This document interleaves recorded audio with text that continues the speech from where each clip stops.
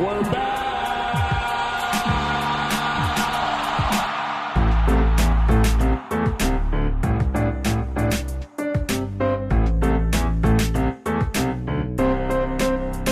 Just give me another beer.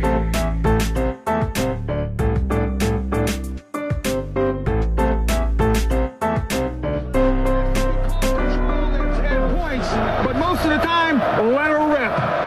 Hello and welcome into the Feels Like 45 podcast. I'm Cade Webb, and as always, I am joined by Dustin Ragusa. Dustin, how are you feeling after a pretty big win in Stillwater last weekend? Got the W. All it took was a Friday night home game, the first one since 1954 or whatever, to get it done, but we got it done. Cade, how are you? Well, I just wanted to thank you for your service for being able to represent the Feels Like 45 podcast boys in Stillwater. I had every intention to make it, and the stomach bug rampaged. Really, I was going to say the household, but everybody stayed healthy except for my daughter. And so I didn't end up getting to go. So I just wanted to thank you for bringing the thunder, because what a game. I mean, the total opposite of really kind of what I thought would happen. And I don't want to speak for you, but I know what our score predictions were. And I felt like you should have been able to flip our score predictions, and that should have been the final score, with Oklahoma State really controlling the game. So just a really, really fun weekend of college football, especially being able to consume all of that on Saturday after a really big win on Friday. Yeah, agree. And I'm glad the family is feeling better. Oh, thank you. As you can tell from representing, I lost my voice a little bit, and due to a little bit of a cough that I have, just kind of being a baby, it hasn't come all the way back. So apologies to the listeners. My already annoying voice is a little bit more annoying today, but Cade, it's a great point. You know, we thought, and we said it a bunch on last week's podcast, we got asked when we did the mailbag about how many wins we thought Oklahoma State would end this season with. And we said, you know, getting to 7 wins in the regular season would be really good, but we had no real idea on what to predict because we'd only seen one full game with one QB and not the 3 QB rotation. We'd only seen one full game with Ollie Gordon getting a majority of the snaps at running back. We'd seen some issues and maybe some holes found in Brian Nardo's defense. So we just weren't really sure what to predict. I went into this game and you know, got a couple of messages on Twitter and stuff about picking OSU to cover, because I said 34-27 K-State, saying that was being too optimistic. Wow. So I think it was, you know, a lot of people were kind of down on Oklahoma State, and rightfully so, with how they'd performed. And I was pleasantly surprised at the fact that, you know, really until the end of the game, there was 4 minutes left in the third quarter, and I believe it was 26-7. Right. So it was, even though the final score ended 29-21 and Oklahoma State got a little conservative at the end, through 2.5, almost 3 full quarters, it was pretty much domination by the Cowboys on both sides of the football.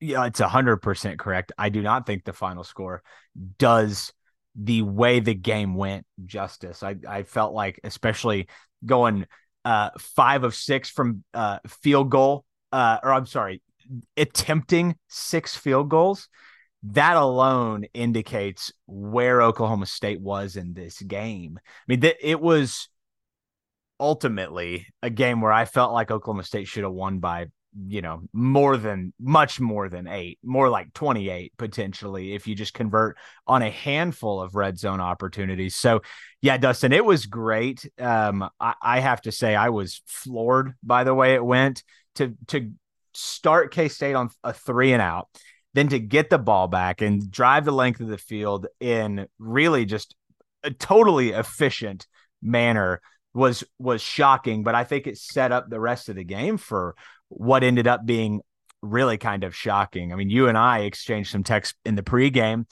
and not to give each other our flowers too early or talk about, you know, anybody specifically, but I think some of the things that ended up happening were some of the things that you and I individually, as the week went on, started to think may happen, namely a Cameron Epps, you know, stepping up and making a couple of plays. So really just a really interesting game, and I'm thankful it went the way it did.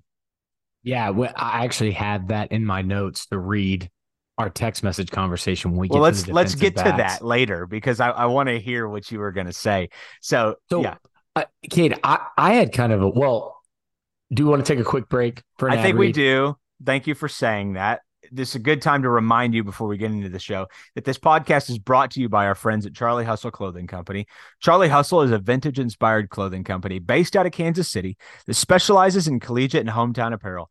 Charlie Hustle wants you to be the best dressed fan this season, so be sure to check out their wide selection of officially licensed collegiate apparel today and show off your school spirit all season long. With over 30 schools to choose from, they've got you covered with all of your collegiate apparel needs. Shop today at www.charliehustle.com. Charlie Hustle, vintage made fresh, and use the promo code 101215, which is good for 15% off all non-sale items when you shop with them. So Dustin, let's get into it. I'm ready to go. Yeah, what I wanted to ask you, and I know we texted a little bit, but just to kind of get your full thoughts. Yeah. The night before, I believe it was the night before the game, we see the picture on Lear Crawl's Instagram of him having surgery. We had mentioned on the podcast that we heard he was at practice with a big knee brace on his knee, thinking that maybe, and Gundy said he was day to day, so thinking that maybe he was just going to be out for a little while. He has the surgery. He's now out indefinitely. Then we get the news on game day of Justin Wright going ahead and wrapping it up for the season. What Gundy said is he just isn't fully ready to be back. Wanted to go ahead and take the medical red shirt since he only has 1 year of eligibility left. Yep. And then Dejon Stribling, broken wrist that he sustained at practice, out for the season. When you got all of that news, what were your thoughts heading into this game? Oh no. I mean, it was literally like the guys. I mean, you and I talked about Justin Wright. We talked about Deshaun Stribling as guys that could make a difference based on the way K-State wanted to do things. So Lyric Rawls, additionally, the way Cam Epps played the week before, I thought it was really kind of a disaster. I thought that it was like the precursor to the way the game was going to go based on really three. I mean, that's three, not starters, but that's three critical pieces of your defense and offense. Yeah, and for me, even with the depth that they have at the wide receiver core and guys like Rashad Owens, who, the practice that I've mentioned multiple times where he was the MVP in my eyes from that practice, they have a lot of depth at that spot. But Dejon Stribling, we've seen how much of a game changer he is and how much Oklahoma misses him when he got injured earlier this year. Only played 5 snaps. We kind of saw how that affected the Oklahoma State game plan and offense. So it definitely had me a little bit weary kind of heading into this K-State game. But man, that opening script, that scripted drive, I believe it was 15 plays to get that first touchdown, 72 yards.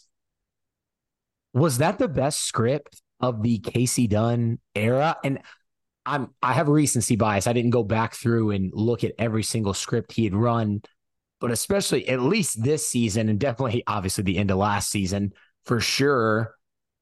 But man, we had counter, we had power, we had a reverse flea flicker, which I remembered that from Florida State scoring on LSU 2 years ago. They ran like that exact same play out of the exact same formation. We had RPO, we had straight drop back passing game with some snag concepts mixed in. We had some solid blocking, and then you get the touchdown.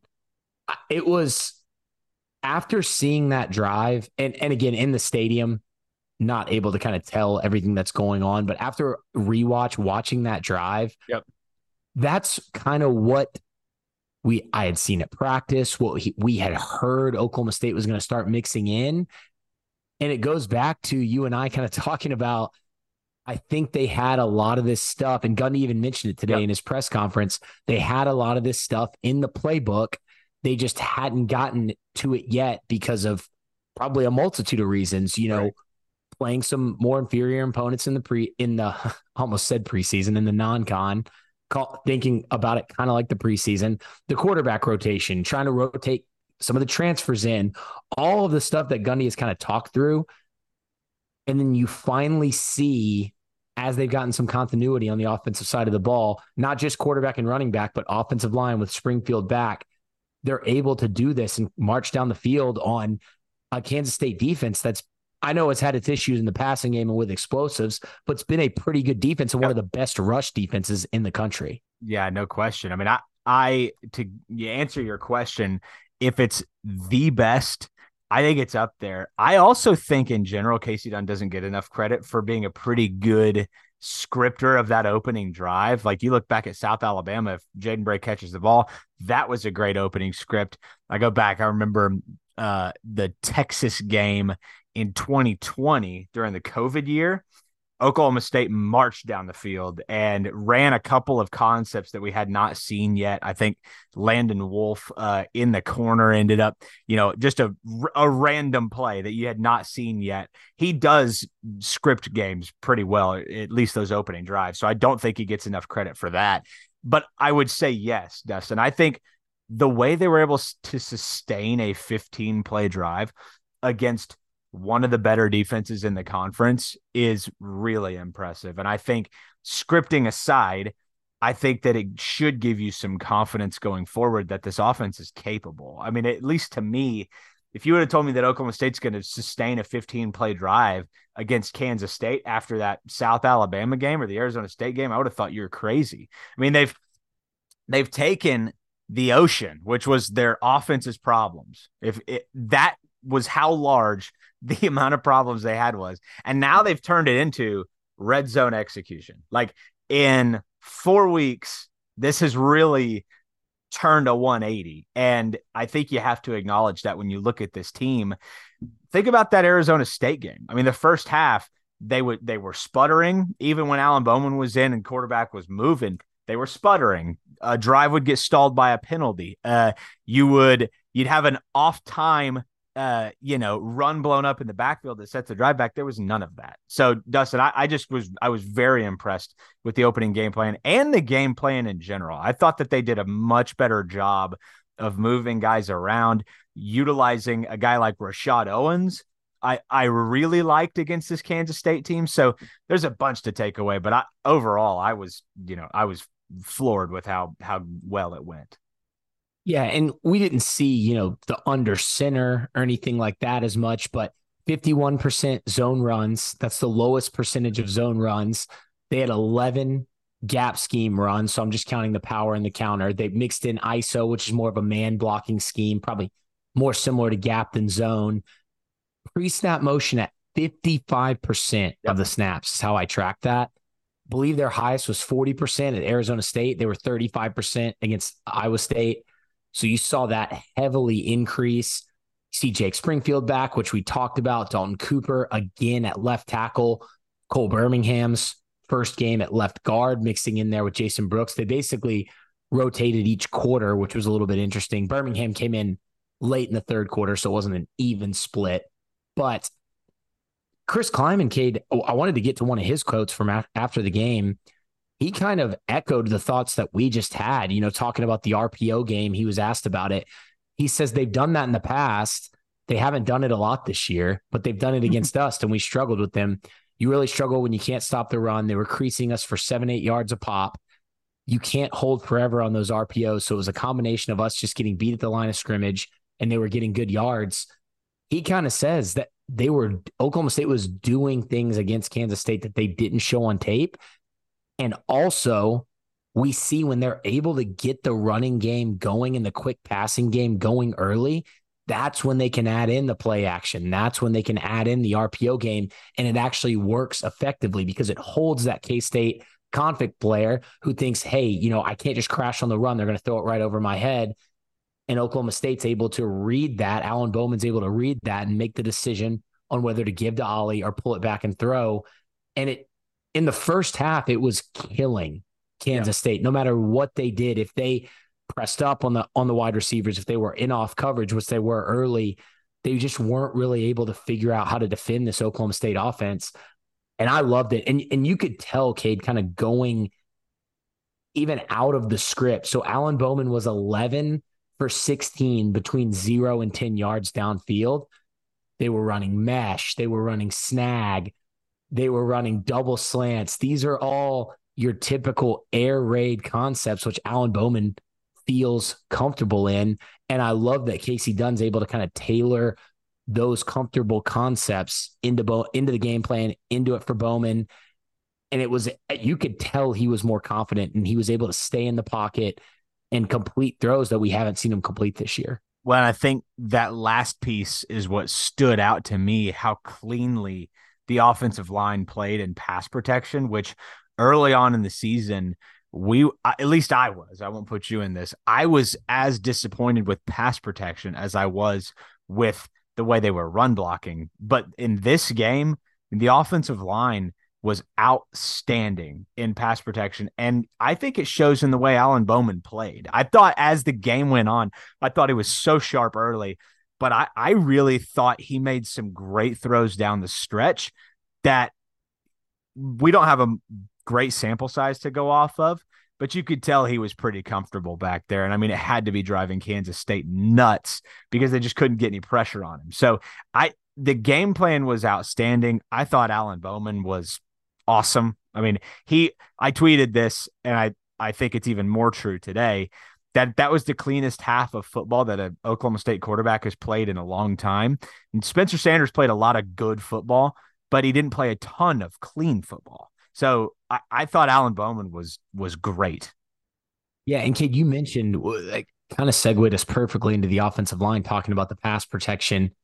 We can talk about them at one by one, kind of like we do, but in terms of pass protection, when I pulled the PFF stats, they had him as being under pressure on only 11% of his throws, and they had him at 40% against Iowa State. So just that alone, Kansas State didn't blitz a ton.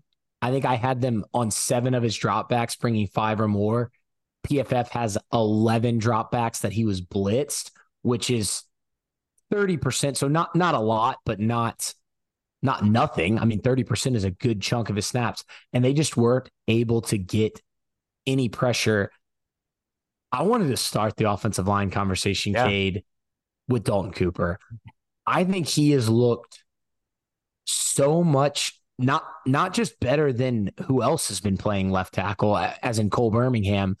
I think the contrast from him on the right side to the left side of the line has been stark in terms of just looking more comfortable. He looks quicker. He's getting up to the second level. There were 2 different times when he got up to the second level and tossed Kansas State weak side linebacker Austin Moore around like a rag doll, not barely getting a hand on him. He got up there, but this is a huge 6'7", 300-pound lineman getting out there on a weak side linebacker at the second level and just throwing him to the ground twice. He was able to kick out, especially Springfield did a good job of this as well. But whenever Oklahoma State had either Cooper or Springfield, whoever it was, whenever the wide side of the field side was to them, and Kansas State had their 5 technique, which is lined up on kind of the outside shoulder of the tackle, so outside shoulder of Cooper, and they just kind of kicked him out. Cooper and Springfield are doing a great job of kicking that guy completely out of the play. And whether the O-line was flowing that way or flowing opposite, it would open a hole between Cooper and Brooks or between Springfield and Wilson. And Ollie's able to either take that hole right off the bat or cut back through it. All of the big runs consisted of some type of hole in between the left guard and the left tackle, or the right guard and the right tackle. So kind of that B gap area. And I just thought Dalton Cooper was amazing in every aspect of the game. Probably one of the better games from any Oklahoma State offensive lineman this year in that game.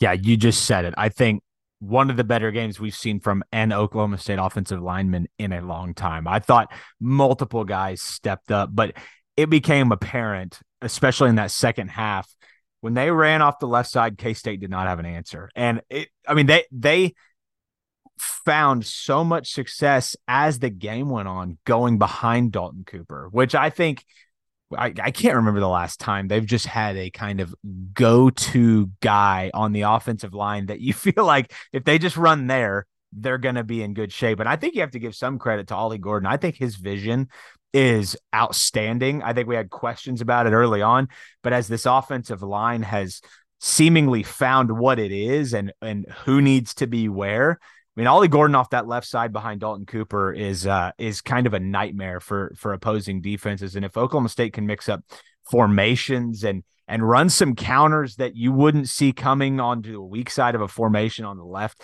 I think that they really can put a defense like Kansas in a bad spot. So, really just a good moment to talk about Dalton Cooper, because I think that he at the left tackle spot, as much as Alan Bowman playing 2 games, I think he has changed the offense almost entirely just by him being at the left tackle spot. Yeah, and I had one whiff by him early in the second half that led to a play getting stopped. But other than that, I'm looking at my notes right now. That's really the only one. And not just the big 30-plus yard run Ollie had on that zone run which honestly, that play almost looked a little bit like duo. We don't have to get into that, but the way they were kind of changing up some of their aiming points with those double teams, it was pretty interesting. It was almost a Oklahoma State still blocking zone, but they were doing it a little bit differently. And Gundy even mentioned changing some of their concepts in terms of run game in his presser. But there was a run in the third quarter where Ollie takes the hole in between Josiah Johnson, who kicked out the Kansas State edge guy, and Brooks and Cooper kind of block down on their 2 D linemen. And Cooper just seals that edge defender, that defensive end completely. And Ollie just has a huge hole. I think he got about 12 yards on that run. But man, there were 5 or 6 instances where Cooper was kind of setting that play up. And like I said, he's getting out to the second level, blocking the weak side linebacker. He blocked a cornerback on one play. So it was pretty awesome all around. And his 2 running mates, I thought, it was a little odd that Jason Brooks was getting subbed in and out. I think he may have been one of the guys that got a little bit banged up at practice last week that we didn't get clarification on. But man, I thought the first quarter for Jason Brooks might have been his best quarter as an Oklahoma State Cowboy. Yeah, I would agree with that. Especially, and if you watch the game, and I don't know how many of our listeners go back and rewatch, you would still have noticed him, right? Like, he was very good to the point where it popped live. And the touchdown, right? He blocked 3 people. Well, he blocks 2 different people, and then he pushes Ollie into the end zone. I think he was feeling himself quite a bit. I think if you saw him in the post game, you saw some of his socials. I don't know if it was a get right game for him, but he played extremely well, I thought. And again, I shouldn't have. I knew we were going to get to Queso Brooks, but the left side of the offensive line collectively, whether it's Birmingham or Brooks plus Cooper, that's as good of a piece of the offensive line as right now that they've had in a couple of years, I think. Yeah, no, I agree with you. That play that I'm talking about, power. So he's the pulling backside guard, makes a great block. But him and Cassidy, I believe, are blocking the same guy. So he sheds off him, blocks somebody else, gives Ollie the space, and then Ollie gets kind of held up by another defender. So Brooks comes behind and kind of helps push him into the end zone. He got blown backwards a couple times early in the second half, which makes me think that maybe he was a little banged up because he had just sat for the whole second quarter, come out and possibly a little stiff. That's just my speculation. But he had a great block on that zone run in the third quarter I was talking about. I thought the first quarter was great. I thought he regressed a little bit in the third quarter, but I thought he was good all around. And you mentioned Cole Birmingham. So Cole Birmingham, I think he graded out better in terms of pass blocking. He did. He was the second highest graded PFF pass blocker. And this is where I think the PFF grades are a little iffy when it comes to linemen, because I had a whiff from him late in the third quarter in pass pro. I had a whiff from him in the fourth quarter in pass pro that led to Bowman being rushed both of those times. I think those were 2 of the pressures that we're talking about, the 11% pressures. There was a 3rd and 1 that led to the fake punt. I thought that was on him. That was his fault that Ollie wasn't able to get the first down. And I thought he really struggled still getting up to the second level. He did look better at guard, I think, than tackle. But if Brooks is fully healthy, I'm not sure I love the rotation there. If Brooks is fully healthy, I would agree with you, but it seems like he may not be. And that would be the only reason, because I just think and you hate to single a guy out, but he has struggled for the majority of this season wherever he's been. And I do think part of it is just him getting his sea legs back. It's been so Oh, it's long 100% and injury getting related. moved around. I mean, this is not an easy situation for him. And so, it's unfortunate for him. I do give some credit to Charlie Dickey, though, for having made that move at left tackle. And then ultimately, I think he's leading with his best option at left guard, which is Brooks. So, Yeah, and we've talked about it, and we've talked about it with Adam Lunn on this podcast. Outside of Dalton Cooper, the Oklahoma State offensive line, the guys that play, they're pretty much all guards. They're all interior offensive yeah, linemen. pretty much. So you've got a bunch of depth there. And I think having Birmingham to spell a Jason Brooks and then having a Taylor Materko to spell either a Jason Brooks or a Preston Wilson is awesome moving forward. And Davis Dotson, we've been hearing great things about him. He's still a little banged up. I believe it was a knee sprain, but he should be back this year, even adds to that even more. So I love the depth at guard. I love Birmingham at guard over tackle. I just think until he's fully back from that injury, I would try to have Brooks out there as much as possible, but I'm fine with rotating guys and giving them a break, whether that be Materko, whether that be Birmingham at either guard spot. So I did love it. And speaking of interior offensive linemen, Joe Maholski at the beginning of that game, we said this year he struggled with that zero tech nose, that guy in his face. I thought he actually had a pretty good first half. Uso, K-State's not nose tackle number 99, he's a beast. So whenever it wasn't him, I thought he looked better when they had one of their other guys rotating in. But I still thought Joe did pretty good in the first half. He still had a couple of snaps that were a little iffy, but I think he cleaned that up some. I thought overall he has been kind of consistent, not amazing, not terrible. I didn't think there were any really missed assignments on his part. He struggled a little bit as the game went on. I think he's just wearing down from having that nose guard in his face the entire game. But I thought he was pretty good again. I thought he was pretty physical at times too. I mean, on some of those, moving the nose tackle out of the way. Yeah, 100%. And you see glimpses of it, but I thought that was one of, when you go back and rewatch it, I thought it was one of his better halves of football that he's played. I just, considering the opponent as well, Kansas State's interior defensive line is very good. They have not given up very many rushing yards all season. I think that he played pretty well. I mean, all things considered. Yeah, I completely agree with you. And then on the right side of the line, Wilson had a couple of whiffs early pulling the QB power lead. I think if he lands his pull block, Bowman probably gets a few more yards, but not a huge deal there. Not great on his first GH counter pull. But then I put a clip on Twitter of him hustling after the play on a zone read. And he's making a block that is able to get Bowman some extra yards. So kind of makes up for that pull on the QB power lead. He made a nice play on a 3rd and 4 run. I think that Nixon had in the first quarter. There were a couple of issues in pass pro, I think, where maybe he got blown backwards a little bit off the snap initially. But I thought overall he has looked really good at this right guard spot. I definitely don't think right guard is an issue with this offensive line right now in terms of missed assignments or anything like that. Wilson's a pretty smart guy. We've said that. He's played all over this line. I thought he played well. I thought he was one of the reasons this Oklahoma State offensive line was able to kind of operate really efficiently, especially early in the game. So I think Wilson played well. And then I'll kick it back over to you. But since we talked about him a little bit, just to wrap up the offensive line, having Jake Springfield back is a huge plus at right tackle. I think he was better than Dalton Cooper over there. I think he was better than Cole Birmingham when he got moved over there. Firing off the ball early. Looked like he was so happy to get back on the field. Had a couple whiffs. Didn't look great in the red zone at times. But I thought overall the right side of the line finally was able to kind of hold up with what we saw from the left side of the line in that Iowa State game. Yeah, I completely agree with you. I think, too, as the season goes on and guys stay in the lineup, I mean, Wilson and Springfield have not played together this season much, standing next to each other with Springfield's injury.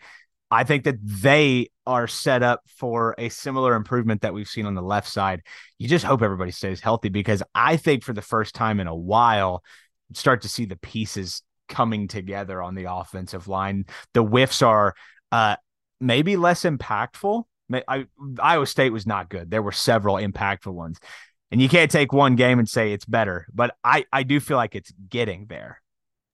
Yeah. And before we move completely into the running backs and on the rest of the offense, I did want to take a second here, Cade. We mentioned the red zone issues. They kicked a lot of field goals when they got into the red zone. I do think it's a little bit on Casey Dunn, getting some more creativity and things like that. But this Oklahoma State offensive line, I don't know if it's really something that's correctable, but they're not super physical. They're not the biggest guys. We've talked about that. Jason Brooks himself is a little bit undersized weight-wise. They've got a couple of guys banged up. They did well until you got kind of in the scoring zone, in the red zone, to cover guys up, as Gundy likes to call it, getting in guys' ways, opening holes by sealing guys off. But when you get in the red zone and you actually have to move the defensive line backwards with force, especially a defensive line like K-State's, they struggle there. Yeah. And I think that's why I think it's a little bit on the offensive line, a little bit on Casey Dunn, because as Casey Dunn sees that the first couple of trips into the red zone, I think he has to start making some adjustments and scheming some things up. Now, the other issue is there were some penalties. I think Elijah Collins missed a hole in his one run that could have possibly gotten a first down. You had a drop from Josiah Johnson when you got into the red zone that would have gained a couple yards. You had a missed hole from Jaden Nixon, even though that was 3rd and 19, so I'm not sure he gets there. But I just wanted to kind of key on the offensive line right there, because I don't think I'm not saying they're weak. They dominate in the weight room. They're just not the biggest, baddest dudes in the country on offensive line. And I think that's where you're seeing some of these red zone issues, as they're not able to just push guys back and get 4 yards when they really need it in the red zone to punch the ball in. I think it's a great point, because as we sit here giving the offensive line some credit after a tough start to the season, I mean, they were rightly called out by Mike Gundy in some post game and in the media session this morning.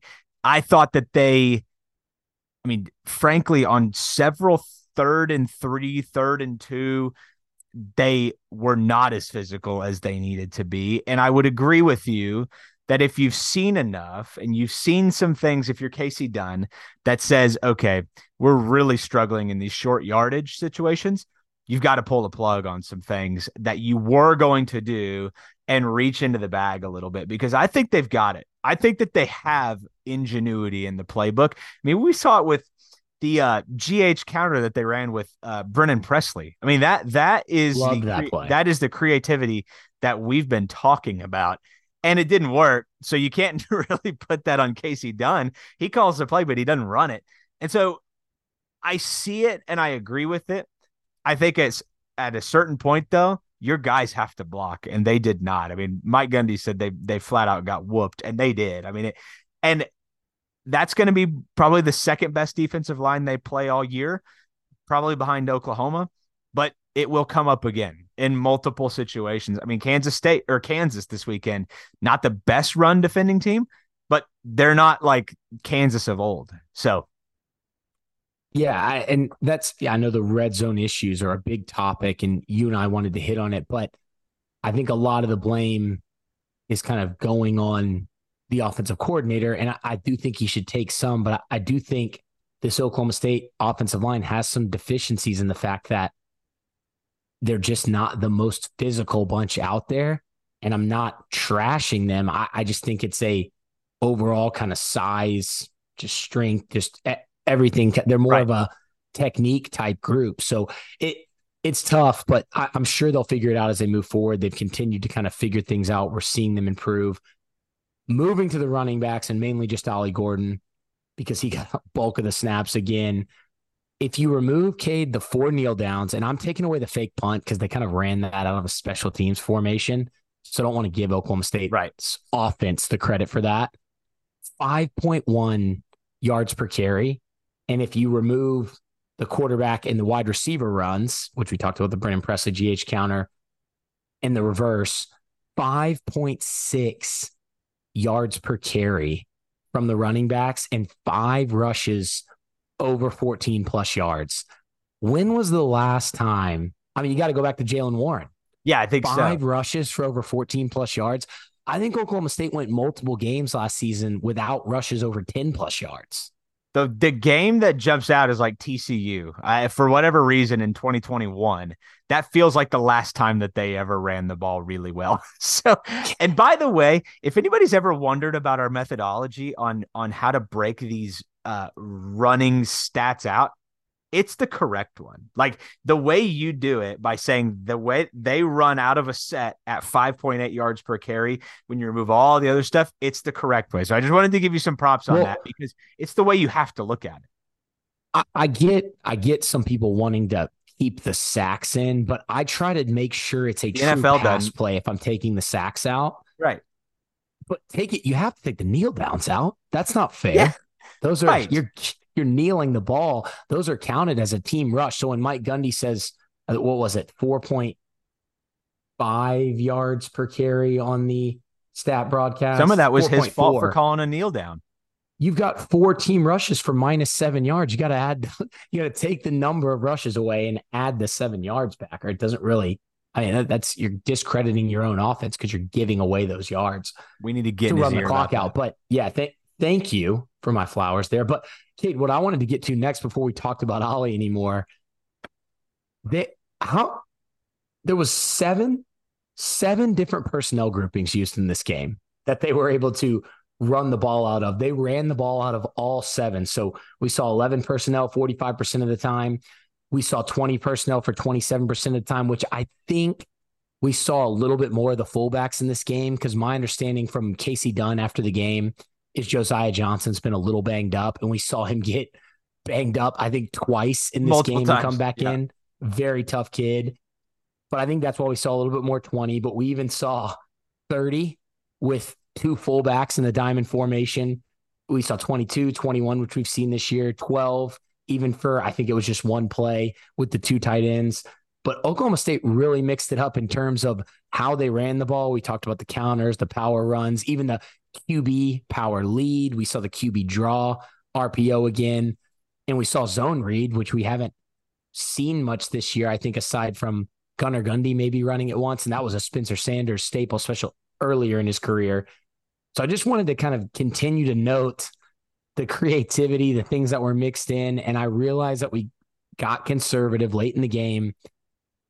But Kate, correct me if I'm wrong, Mike Gundy has won so many games being conservative at the end of the game. He's made fans mad so many times being conservative at the end of the game, including you and I watching it live. He's never going to not do it until he starts consistently losing games doing that. So I'm not saying like fans get used to it. I'm not trying to be that guy. I'm not going to bash Casey Dunn for that, because that's just a Mike Gundy thing he's always done. A little bit of it is get used to it, because if you're not by now, I literally think Mike Gundy enjoys it. And he should, because he wins so many games because he doesn't make the big coaching mistake. I mean, truly, when's the last, maybe you would say the 3 quarterback rotation was the big coaching mistake, but an in-game decision, I can't remember the last time I've just been like, that was a major factor in the game. And I think that's a little bit of the head coach's job, is to make sure that your decisions help the team. And frankly, you look at Chris Kleiman, who I don't know if he's an analytics guy. And by that, I mean, I don't know if he's like religiously going by it, but I thought that Mike Gundy coached circles around Chris Kleiman, and especially regarding his in-game decision-making. I mean, I get that the analytics may tell you to go for 2, but you need an extra point to be down 1 touchdown. I feel like at some point you need to be the smart one in the room and say, I have the brain, not the computer. And I think that's what Mike Gundy does better than most, is he doesn't just make the silly coaching mistake. You know what I mean? Even when I thought he was going to punt and then they end up faking it and not getting it, I still thought that was the right decision because I thought you should go for it there. And he did. Yeah, it's a great call out by you. And again, not saying Gundy never makes wrong decisions. I've questioned some of the timeout usage even this year. I'm just saying he's not going to change. So I'm not going to take it out on Casey Not Dunn's going to, so quit calling. asking. Yeah, I'm not going to take it out on Casey Dunn's play calling, which I feel like you and I have been pretty critical of Casey Dunn's play calling this year. I'm not going to bash him for that because I know 100% Mike. I mean, I don't know 100%, but I'm pretty positive Mike Gundy's on the headset whenever they have that. What did I say? It's 26-7 lead with like 3 minutes left in the third quarter. And I think we start going a little bit more conservative.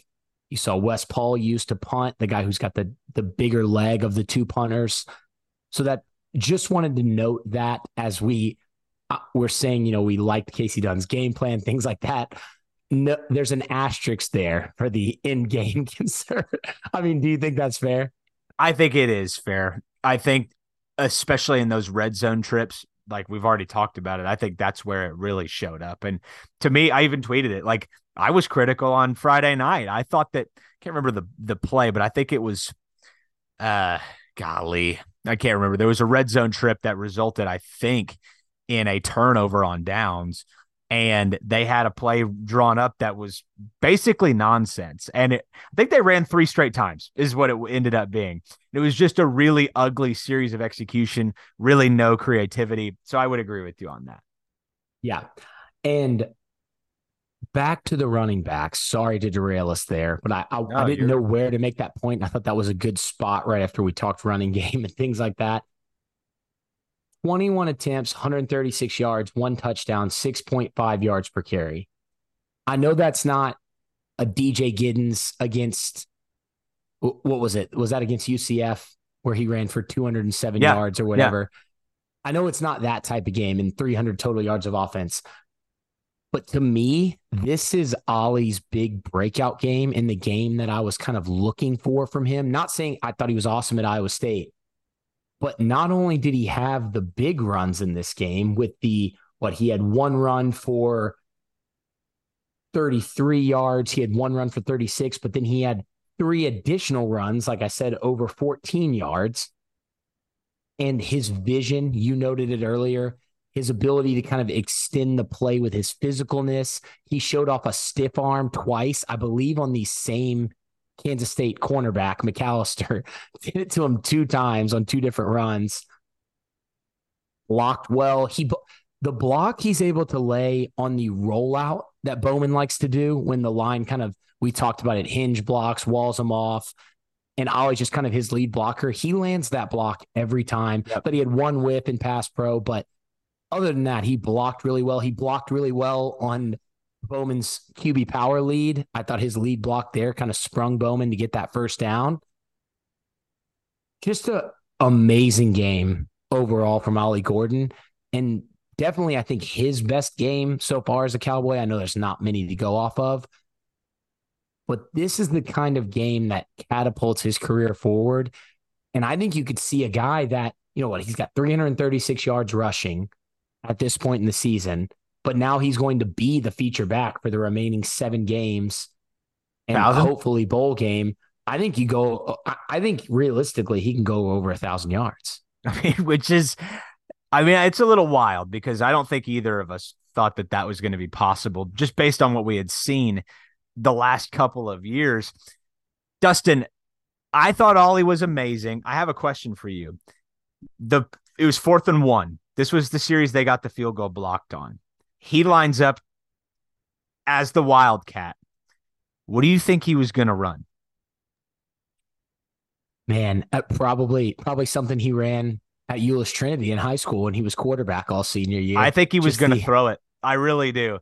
I think he was so excited. I think he was going to do a little Tim Tebow pop pass because I think they had somebody out. I can't remember the formation. I should have screenshotted these things. Just had a catalog of these, but he had somebody right there and he was leaning forward and got flagged for the false start.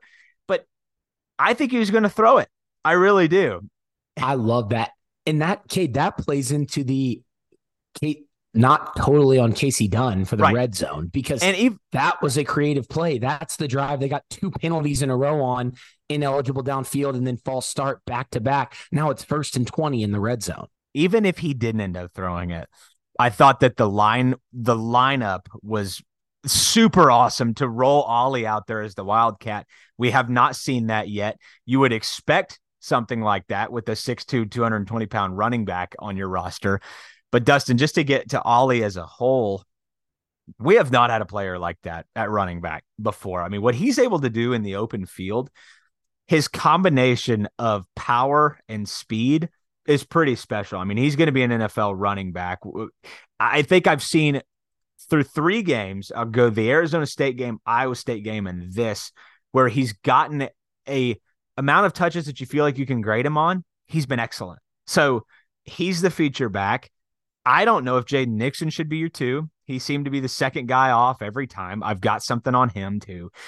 I just feel like Ollie unlocks so much for you offensively. And as this offensive line hopefully continues to improve, I think this weekend I'm going over under like 140. Yeah. And Cade, the other thing about him is off the field, all he's talking about after the game is how awesome the offensive line is and how hard they work. He's tweeted about them, quote tweeting about the offensive line.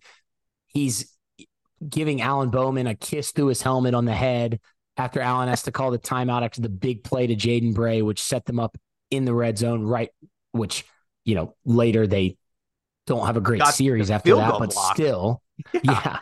The one we just talked about, he's talking about after, they asked him about lining up at quarterback like in high school, and that when he had the false start and the media was trying to be fun with it. And he's like, man, I should have been way louder.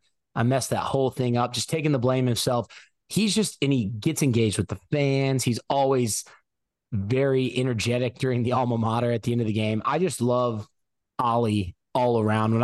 At that practice I was at, he's so hyped up during practice that other players are having to kind of calm him down at practice from a touchdown being scored. He's just awesome all around. His joy is infectious, I think. I mean, it seems like every time he comes up on the big board or the camera pans to him after a play, it seems like he's always smiling or laughing about something.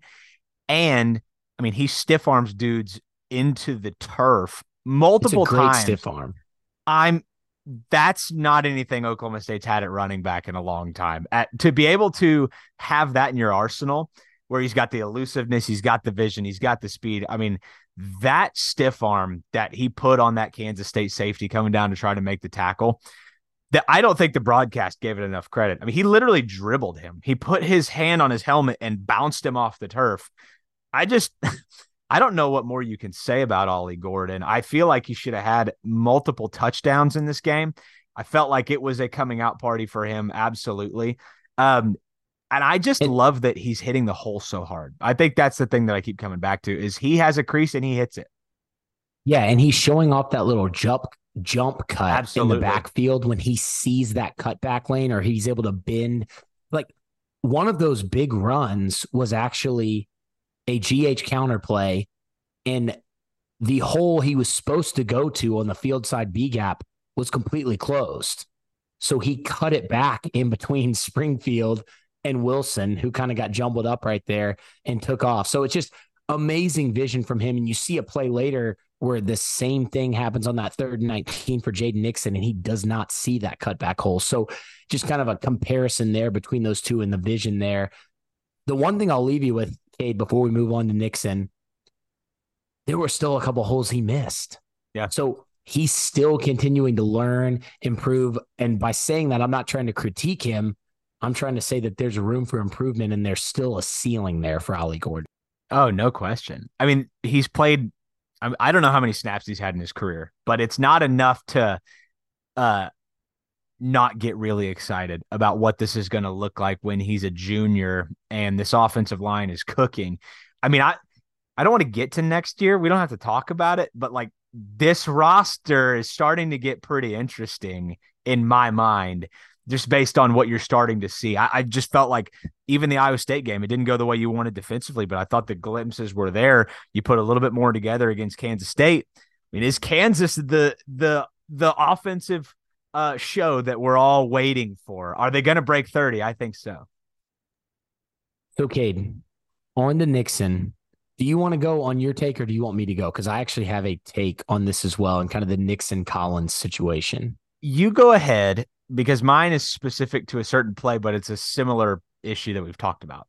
Okay. So snap counts for running backs. Ollie had 64. That's 83%. Nixon had 12. That's 16%. And Elijah Collins actually only had one snap on offense because the fake punt is a special team snap. So I did not count that as an offensive snap.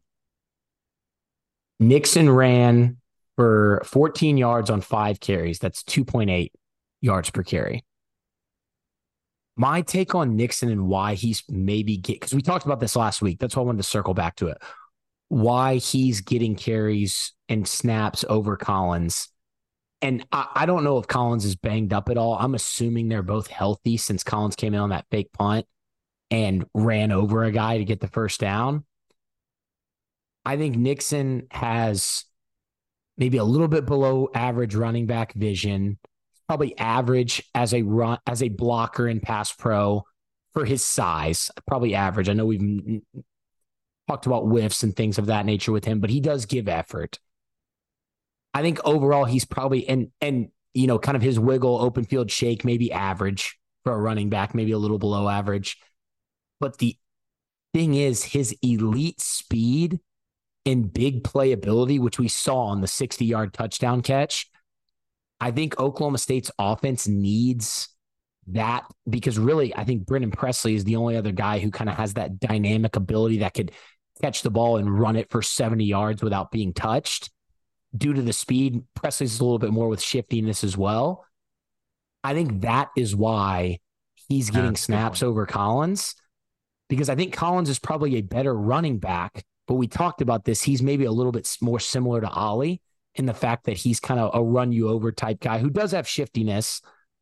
But I think if they only put Nixon in when they're going to throw a deep ball to him or going to throw a screen pass to him, the defense will get that every time. So I know that was a little bit of a soapbox on that. And I'm not saying Nixon shouldn't play.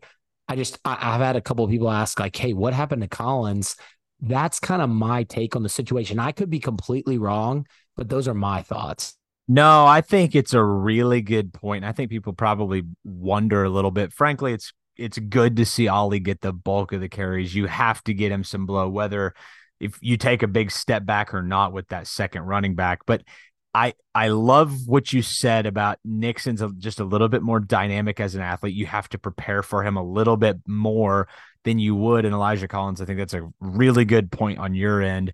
He does not see the cutback well. And I think it's what Ollie has shown a little bit of an ability to do.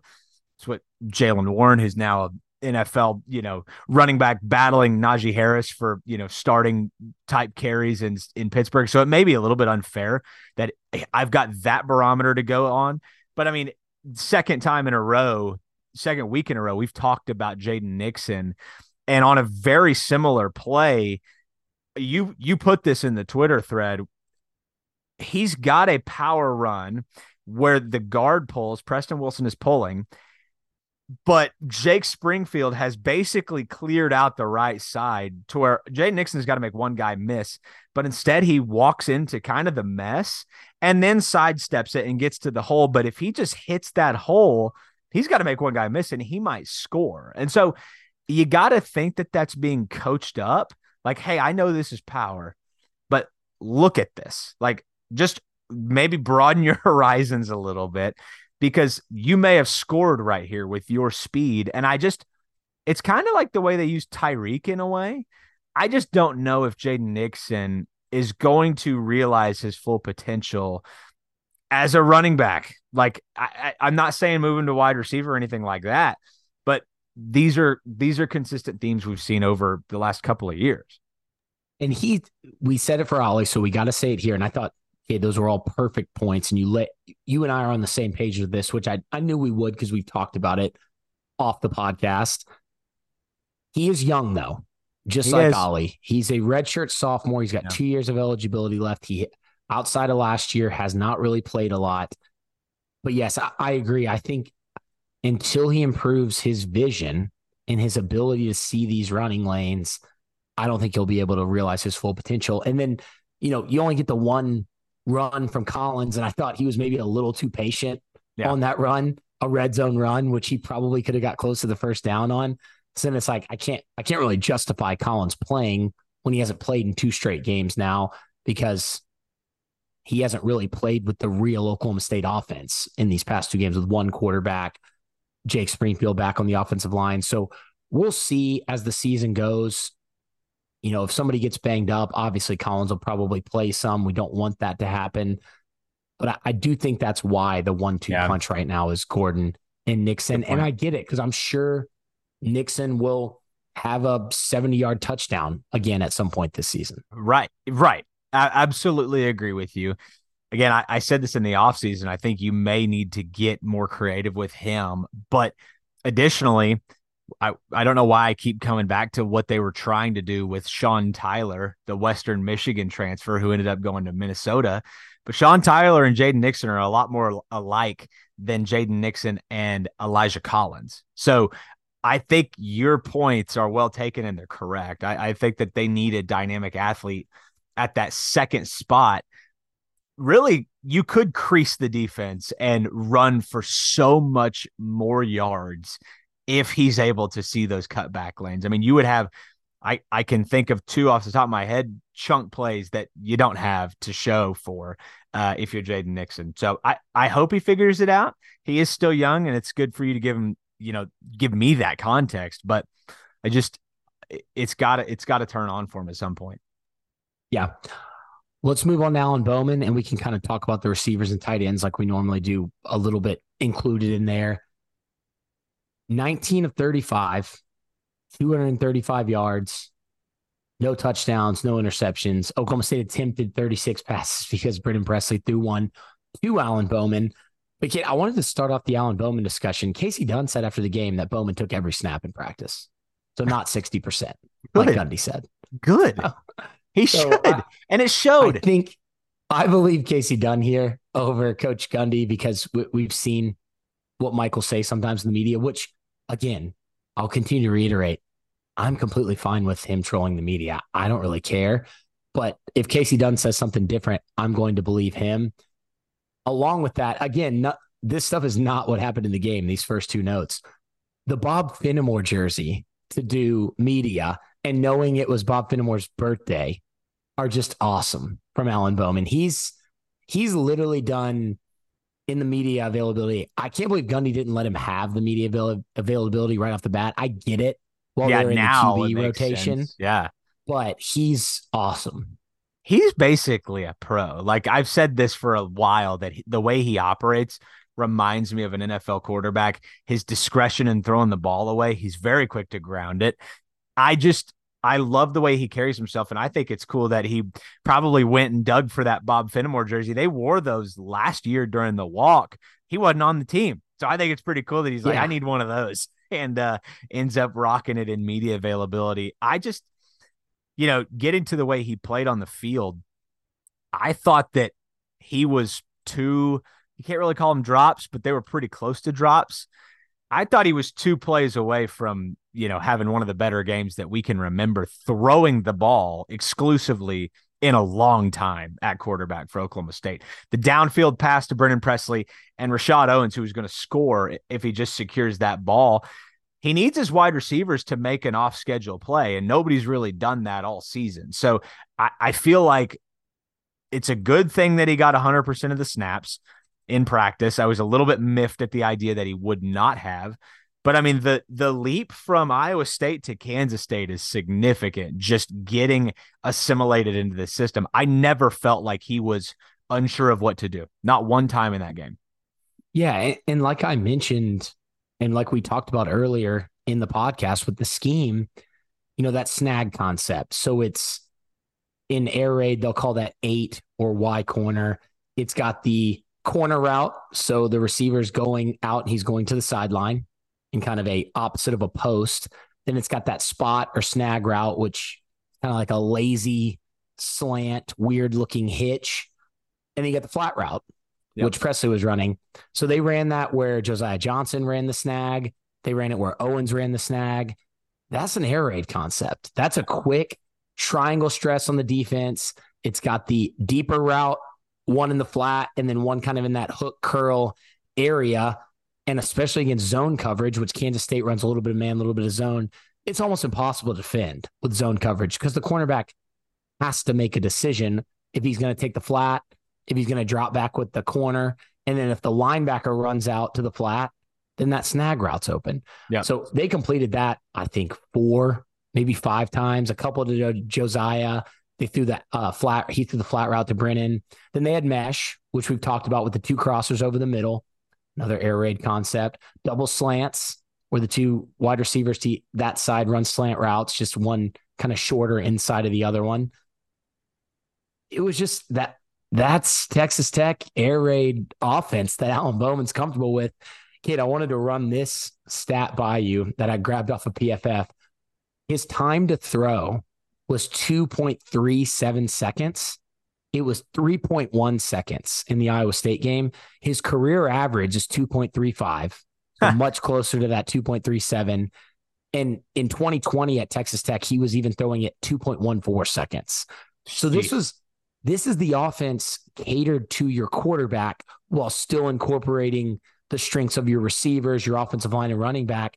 And I just think this, if you're running this offense, I know you're putting more on film, so maybe you don't win the Kansas State game, but I think at worst you're 4-1 looking at this instead of 3-2. So you're going to get a whole extra win, and maybe you can still pull the Kansas State game off. And I hate to keep going back to that, but this is not the Garrett Rangel offense. This would have been a complete change from the offense he ran last year. Gunnar Gundy, I mean, I don't really think he should even be in the conversation, but I just think this is Alan Bowman's offense. This is what he feels comfortable doing. And you could see, we talked about it. Not only did completing some of these passes early, having that great first drive, help the running game and the passing game kind of open up, the RPOs open up, but I think it helped him. You know, Coach Gundy used to talk about, we like to get Spencer Sanders' legs going early in the game, get him running the football because that calms him down and makes him comfortable throwing. Well, for Alan Bowman, I think it's completing this short, quick passing game, calms him down and gets him going to where he's able to. There were a couple of passes. There was a mesh throw to Owens where he not only stayed in the pocket getting pressure, but he sidestepped a defender to give himself a better launch angle to make the throw. We didn't see that at all from him, I don't think, earlier in the season. So all of that to say, I know that was a long ramble, but I just love how they kind of tailored this passing game to Alan Bowman's strengths. Now, they still got to work on the deep game. They had the drops. They didn't take that many shots, but I did love how they attacked Kansas State. Yeah, and I come back to the deep pass thing is like we for so long clamored for somebody to use the middle part of the field, like literally 10 to 15, 18, 21 yards down the field without having to run a go. And this is what Alan Bowman excels at. And to your point, I feel like this is Mike Gundy's like perfect. Like if he could build a quarterback in a lab, it would be somebody resembling Alan Bowman, who resembles a guy like Mason Rudolph, who resembles a Brandon Whedon. Like this is Friday night looked like old school Oklahoma State football just to the eye. And I know the scheme is somewhat different, but I think the fundamentals are there where you can throw the ball, keep the defense honest, and hit them with the run. They're finally getting to that balanced approach, and it is really in large part to the way that Alan Bowman played on Friday night. I mean, he also deserves some credit for some of the third down throws he made. I don't have the stats in front of me, but I felt like the way they converted on third and medium to third and long, I keep saying this, was as good as they've done in years throwing the ball. I mean, the throw he made on that first drive to convert third and long to Brennan Presley on the out, Spencer Sanders might not throw that ball. You know what I mean? Like Alan Bowman trusts his arm and he threw that and put it right on the money. So to me, I just come back to he can keep it going against a Kansas secondary and a Kansas defense that is not Kansas State, and that will struggle. And I think that you can out athlete a team like that. So, to me, Dustin, I feel like similarly to Ollie Gordon, this being his come out game, like that felt like the game where Alan Bowman proved why he was out there in the first place to me. Yeah. And that's the thing. You mentioned the drops earlier, talking about this being kind of Alan Bowman's coming out game. PFF actually does a pretty good job here. I was talking about their offensive line grading earlier. They're normally pretty conservative in terms of receivers dropping the ball. They won't just mark something as a drop if a defender maybe was there. They had 4 drops for Oklahoma State's receivers, and I actually only counted 3 because I didn't count the Brennan Presley deep ball.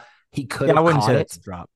He could have caught it, but that was a good play by Siegel, who Oklahoma State, they targeted him early, which I thought they were going to do until Will Lee went down and they realized Jacob Parrish, who I didn't know Jacob Parrish, Kansas State's cornerback, wasn't going to play. And I think that was a little bit before the game. They said he wasn't able to go. So I think Siegel was the game plan, and then they realized that Parrish wasn't out there, and then Will Lee went down after he hit Josiah Johnson. And I think that's why they kind of started targeting those guys a little bit more. But back to Bowman, if you just add the 3 back in there, so Josiah Johnson dropped it before he got hit by Will Lee, so I'm going to count that as a drop. I think you got to count Owens, even though he was being held, because he had position. I could be a little iffy on that one, but obviously the Bray one is a drop, so at least 2. But if you add 3 of those back, so not even all 4, he's at 65% completion percentage. And if the Owens one gets caught, he's probably scoring. So then you're looking at closer to 300 yards, 65% completion, and a touchdown. And I know these are what ifs, but all that to say, that's 2 or 3 drops away from a 300-yard game with a touchdown and over 65% completion percentage. Yeah, it's pretty good. I mean, he's literally a couple of throws away from that. And just talking about his incompletions in general, the throw on the reverse flea flicker, I thought that one was not a good throw, but he had to get rid of that ball. He's not going to scramble off that. He would have gotten sacked for like a 10-yard loss. There was a mesh throw early to Brennan Presley that I honestly thought on the first rewatch that it got tipped. He threw it at like Brennan Presley's feet.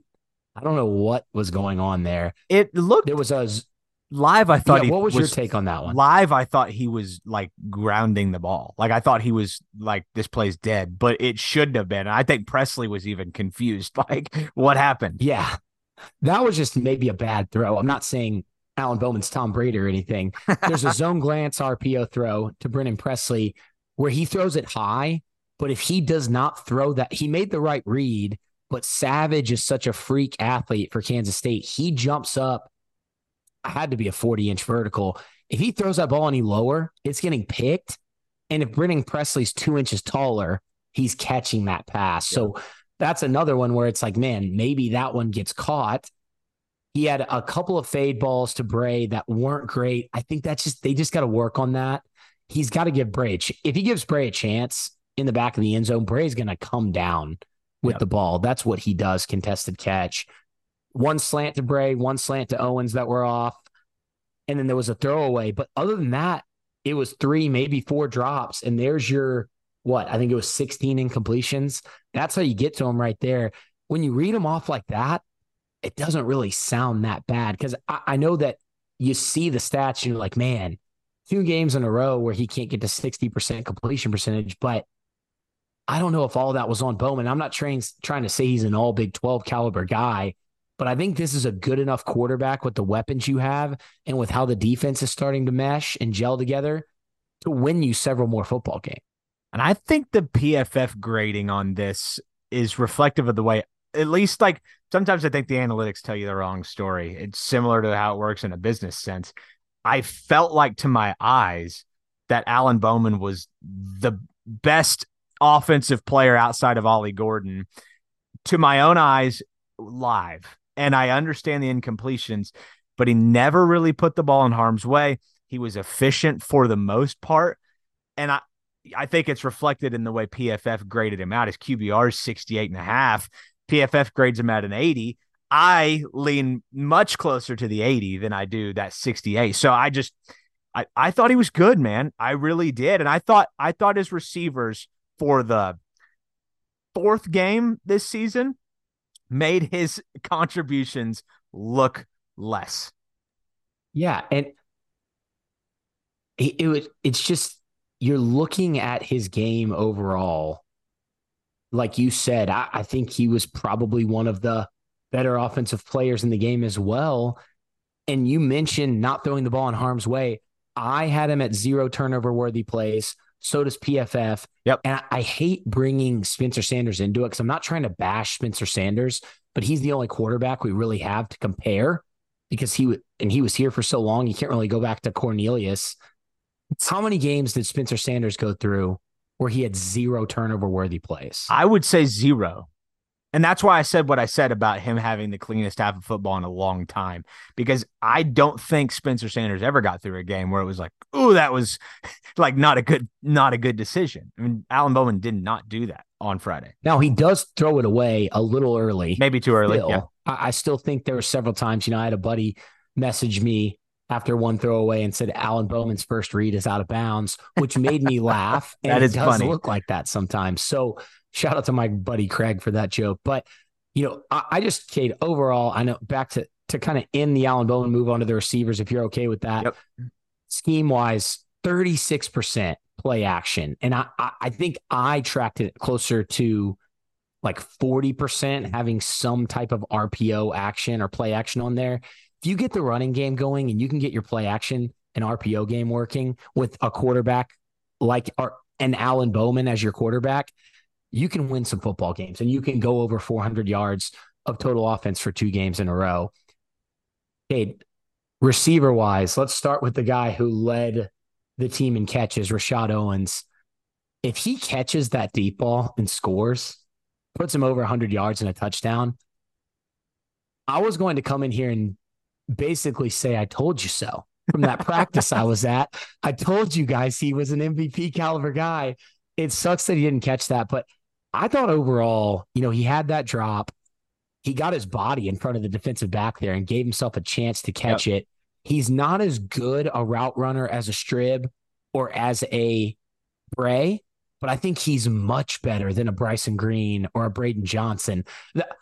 I'm honestly, this game made me, and I know he had to play Cowboy back last year, but it's almost to the point where, man, why was this not your Z last year over Braden Johnson? And I know it's just one game in one practice that I was at, but he's a great blocker. I clipped one block he had using the Denzel Washington gif there of him just exploding somebody on that split zone RPO. He had great blocks in the running game, cracking back on safeties and linebackers. He ran the tunnel screen well. This is a weird critique. His pitch back to Bowman on the reverse flea flicker was sick. It was like a no-look opposite hand pitch back to Bowman. So that's the kind of stuff that I noticed. I just thought overall he played a great game. I didn't think it was – I'm not saying, again, he's a world beater that you can run your offense around, and I know he's playing that Z position where he's going to get targets, but I don't think it's as big a drop-off from Stribling as I initially thought it might be heading into the game. I would agree with you, and I think he's firmly the guy right there. Like, I was wondering what they were going to end up doing, and Stribling's out for the year, so you need to stay healthy here because it's really Owens and Shetron, who's not had a great year so far in multiple areas. And so for Owens to come in and really get his first run at a bunch of snaps at receiver, I can't believe he was ever a Cowboy back, if I'm being totally honest with you. Like, I feel like it put him in a bad spot to put him there. Like, it makes sense on paper. Like, yeah, you could have somebody really dynamic there, but they never did anything with the Cowboy back. And now he's back at the Z. It's like, oh, he's got some Tracy Moore to him, and he's a downfield threat. And I can't believe he was ever a Cowboy back and not playing meaningful snaps at receiver. So to your point, I totally agree with you. So he had the best catch percentage on the team because he caught 5 of 7 targets for 75 yards. If he catches, I know I've said if he catches that deep ball like 7 times on this podcast already. If he catches that deep ball, he's 6 of 7. in catch for percentage. 120. Yeah, so it's not. I know he had the drop, but that's one of the better catch percentages we've seen this season. Not having a John Paul Richardson anymore, who used to be close to 100% on a majority of the games. But I thought that was incredible. I think he gets separation really well. Casey Dunn has talked about how intelligent he is. He's able to play the X. He's played slot. He's played cowboy back, which we mentioned. He played the Z in this game. And when you listen to Owens talk, he's talking about where linebackers are lined up, where safeties are lined up. This may be one of the smartest X's and O guys. Like, this is a former or a future coach you've got at wide receiver. And when you watch this game, it's like, man, we talked about guys running routes against zone coverage. He knows where to get open against zone coverage. He may be your best zone coverage route running wide receiver. That's a mouthful that you have on this team. So I don't want to give him too much of his flowers after one game. And I'm sure our listeners knew I was going to come on here and get hyped up because it's a guy that I love. But I thought he was great. I thought he was, I'm excited to see him going forward. I also think he deserves some credit for his on-field presence. He's got some Ollie Gordon to him as well. He's always the hype man, even defensively. I don't know if you saw the highlight that OSU Max put out of Cameron Epps' pick six, but it was Ollie and Rashad Owens leading the charge on the sideline, which you love seeing. I feel like he was a difference maker in this game, and I think he can be down the line. Jaden Bray can, screw his head on in a way. I feel like Rashad Owens could have 5 catches a game. Like, he's going to get targets. Yeah, and Kate, honestly, you might have pushed this again perfectly into another transition, which you're so great at. Jaden Bray, the first world. After the game, Coach Dunn is asked about his run after the catch, which was awesome. That move he dropped 2 K-State defenders on that glance RPO. I believe it was I also loved that about the RPOs, Cade. They weren't all just zone RPO runs. They were using the gap scheme in there, which is awesome. That they haven't really done that this year. Such a good look. Ever, I think, in Casey Dunn's offense. Did some GT counter stuff last year with it, but that's beside the point. The first thing Coach Dunn says is, yeah, but he had to drop. And we talked about how we heard from Extreme Camp how hard Casey Dunn is on Jaden Bray because he knows he hasn't been playing football for very long, and he needs him to not only understand the physical parts of the game, but mindset. Don't start looking downfield too early. Make the catch. When do you run the hitch versus the go when it's an option route, which we've seen him have some issues with? And it felt like the way Dunn was answering the questions that he almost thinks of, I'm sure he does with all the guys, but thinks of him as his son, like a guy that he's truly trying to develop. And every time I see a Jaden Bray drop or there's an option route, I try to think about that in my head, that he hasn't been playing football for that long. We're asking him to be a focal point of this offense. And I'm not trying to make excuses for him. But when you see the run after the catch, when you see him get separation on that hitch, even when the cornerback was lined up, pressed on him before the throw, he's able to get separation, turn around, make a nice turnaround, and get the first down. I think he did that twice. And then he also had the big run. The potential and the ceiling is there. And I know people can see it. He's got to stop the drops, though. I mean, that drop, that was going to be another first down if he catches that. I mean, it's a little bit like in golf. I mean, he's got the yips, and one more drop. I mean, I already pounded the red button. Like, this is a thing, but I one more, and I'm concerned for him, like his ability to not be thinking about that every time the ball comes his way. Because I can't remember the last Oklahoma State receiver that's consistently had an issue like this. I mean, even Tylan Wallace had a drop here and there. Justin Blackman had a drop here and there, but it was not, once a game type of deal. And these are critical plays where if you're throwing on 1st and 10, 3rd and 8, your receivers have got to catch the football. I mean, these are plays where you're trying to set yourself up. So I will give him that. But additionally, he is dynamic with the ball in his hands down the field. I mean, as you said, the move he put on those 2 K-State defenders was nasty. I had Justin Blackman vibes down the field in that specific play. And like a Brennan Presley, like Justin Blackman, Brennan Presley, like that kind of dynamic after the catchability. Yeah, I mean, elite with the ball in his hands, but he's got to have the ball in his hands. And I don't know if you noticed the way he caught, like right after the drop, they went right back to him. And the way he caught this one was like if you were drawing a textbook diagram of how to catch a football, it would have been the way he caught it. Like he had his hands stuck out so far that there was no way he was making a move with the ball. And it was just, it was comical because it was like he was only catching that ball. It reminded me of like one of those fair games or, field day games at school with the egg where you're throwing it and you just watch it all the way in so gently. I was cracking up because I could even see that from my seat in the stadium that he was catching it like that. So it's a good point by you.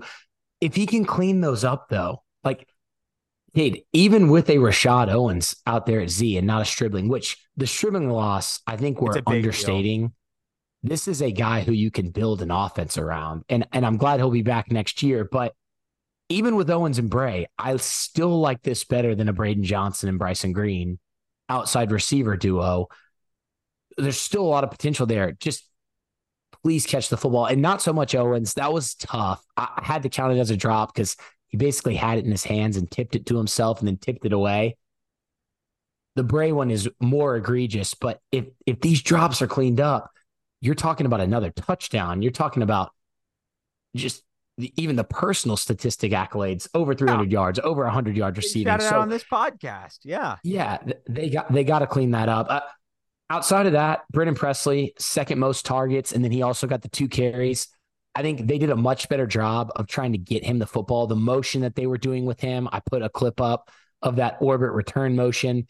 K-State was paying so much attention to him that it was completely moving their secondary and their safeties around, which opened some things up. They would motion Presley run one way and then run a play action pass to the other way. And it just opened so many things. They went to that split zone RPO multiple times, but I thought Presley did a good job of getting open.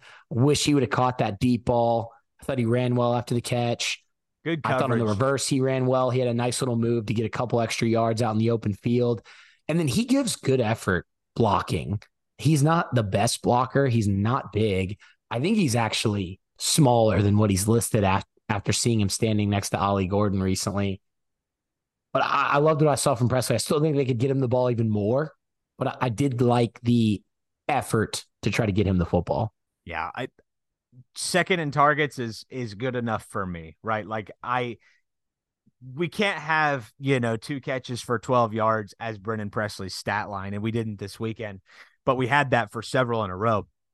The concerted effort is great, and I do think that, unfortunately, DeJon Stribling's absence puts even more of a focus on Brennan Presley and how Oklahoma State can use him, because there's one less dynamic game-breaking playmaker out there for the defense to have to worry about. So you have to maximize what you do have. I think Presley, and again, I love the way they're trying to get him the ball in the backfield. It's innovative. I think the dam's going to break for him soon, but we'll just have to see. Yeah. The other guys, Blaine Green had the nice run after the catch on the screen.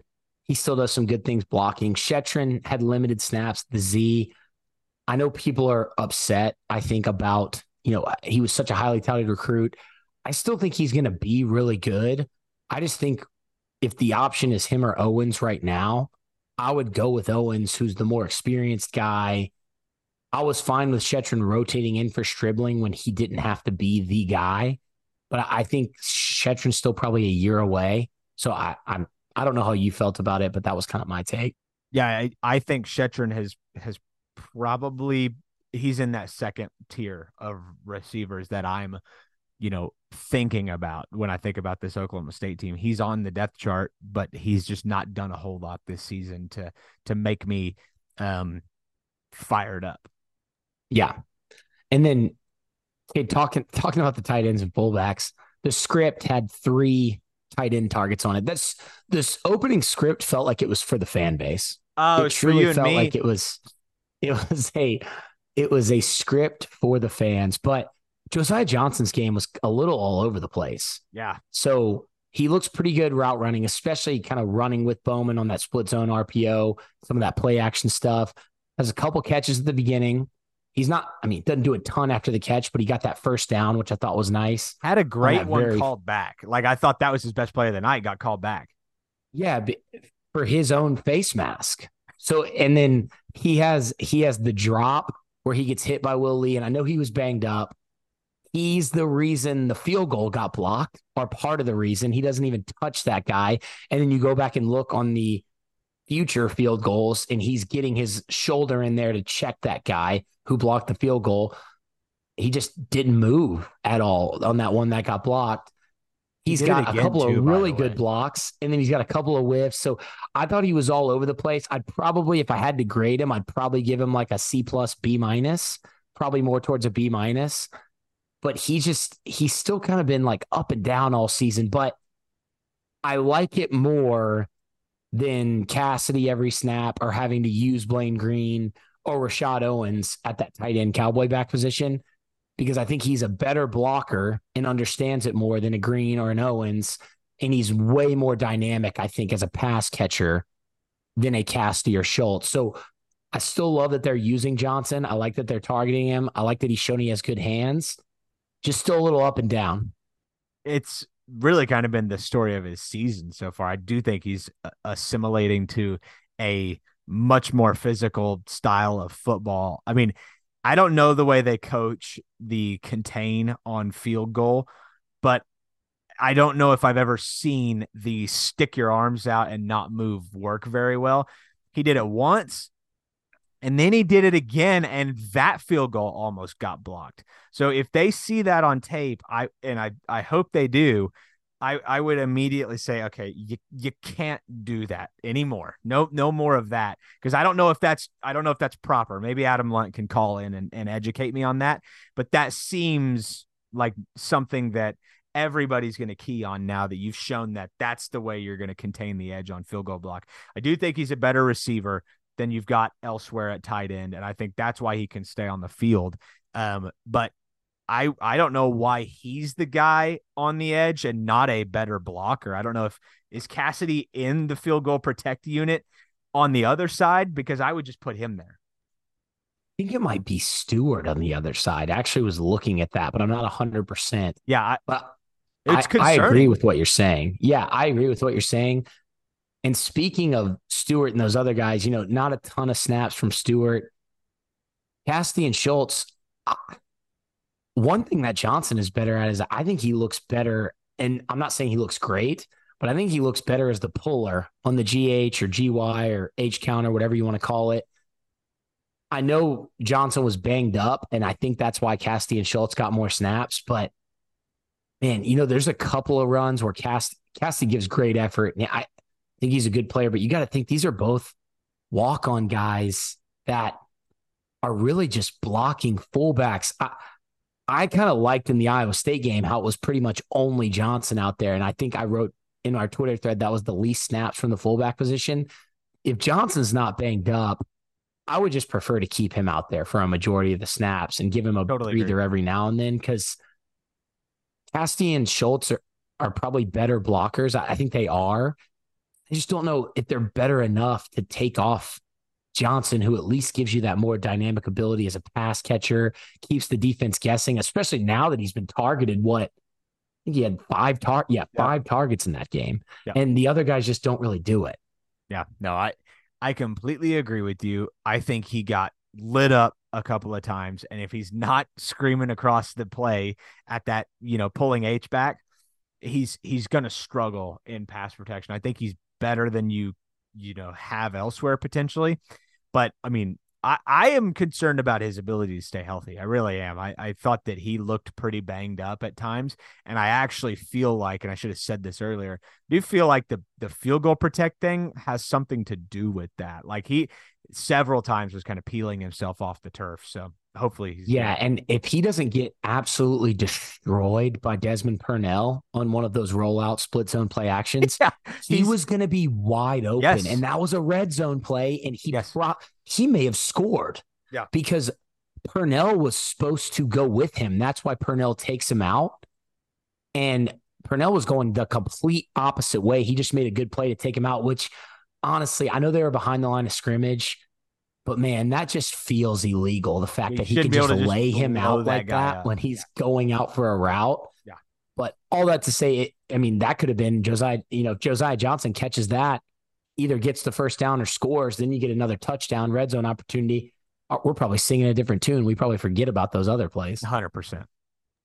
All right, Cade, I think that's it on the offense. I know, again, we went long, but man, it was so much. That took me way longer than any game I've watched recently to rewatch. It was so much fun. Well, thank you for your service. And thank you for your service on doing it on a short week as well, as we're recording this one day early. There was a lot going on offensively. The way you charted that was impressive because it was different than we've seen this year. Yeah, it was fun. Okay, quick ad break, and then we'll move on to the defense. That's right. We want to say a quick thank you to sponsor the Feels Like 45 podcast, Classic Overland. Classic Overland specializes in restoring original Land Rover Defenders designed with your unique style and specifications. They go to great lengths to find quality vintage Defenders before they begin the restoration process, and their team of experts will guide you through the various exterior and interior options to create the perfect build.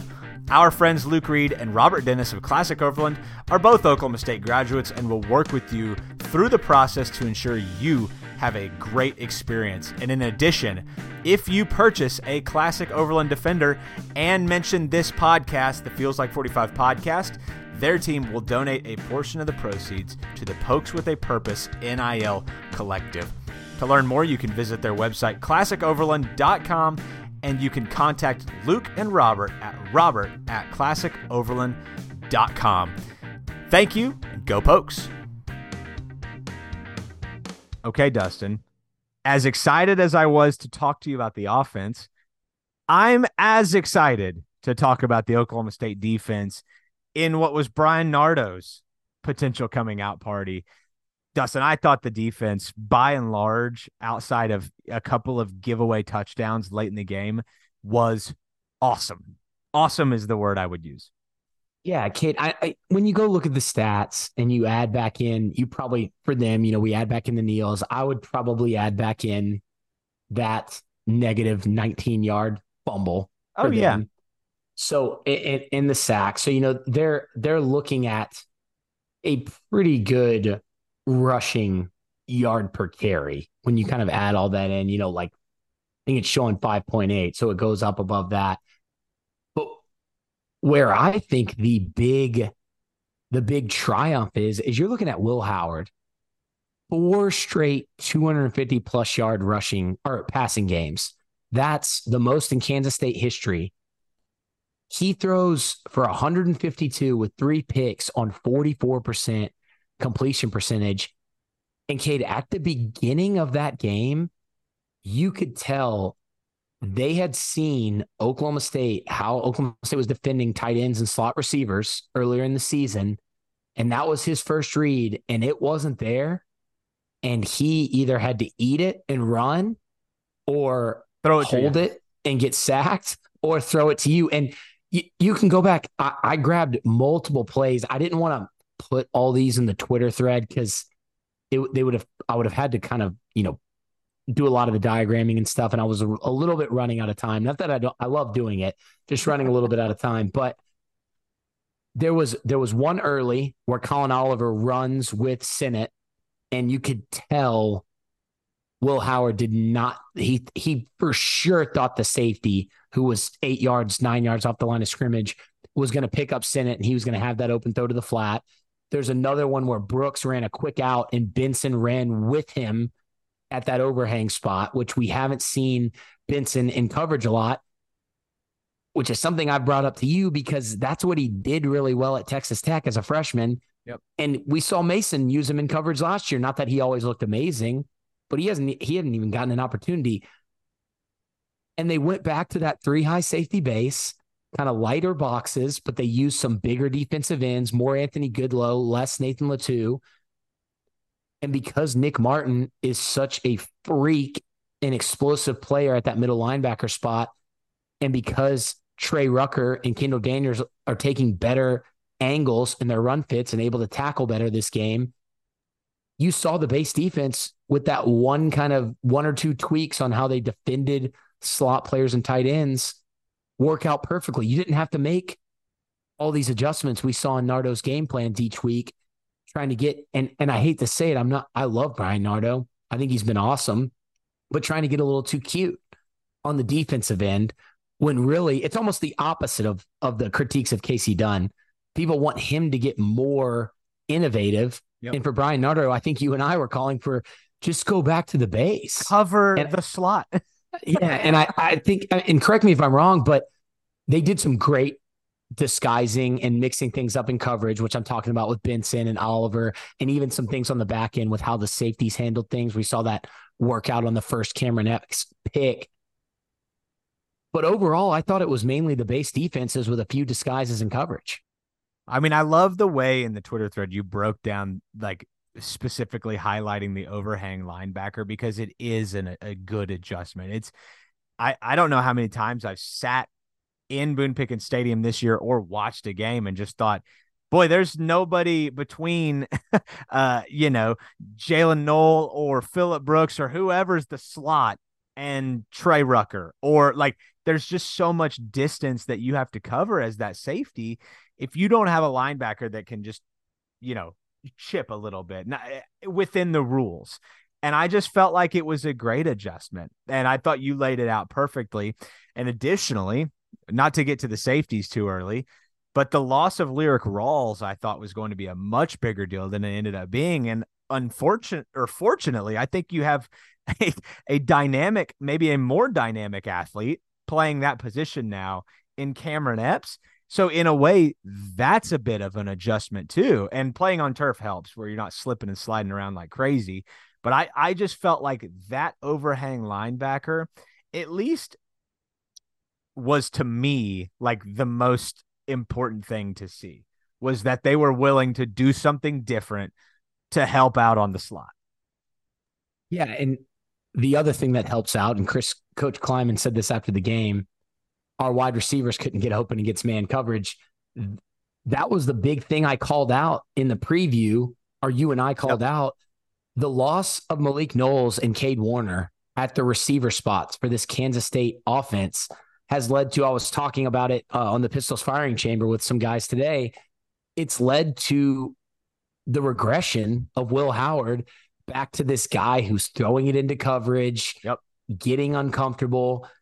And I think you obviously can't, you got to put the blame on Will Howard as well because he's making the throws. But these other guys cannot get open. Corey Black, DJ McKinney, and Cam Smith held Phillip Brooks and Keegan Johnson not Phillip Brooks, he was in the slot. Keegan Johnson and Jaden Jackson to 3 catches for 33 yards on the day.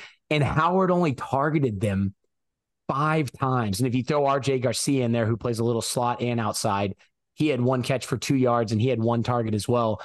The outside receivers were shut down completely. Howard had to target Sinnott. He targeted Sinnott 10 times, and then DJ Giddens, the running back, 7 times, because these outside receivers were not open.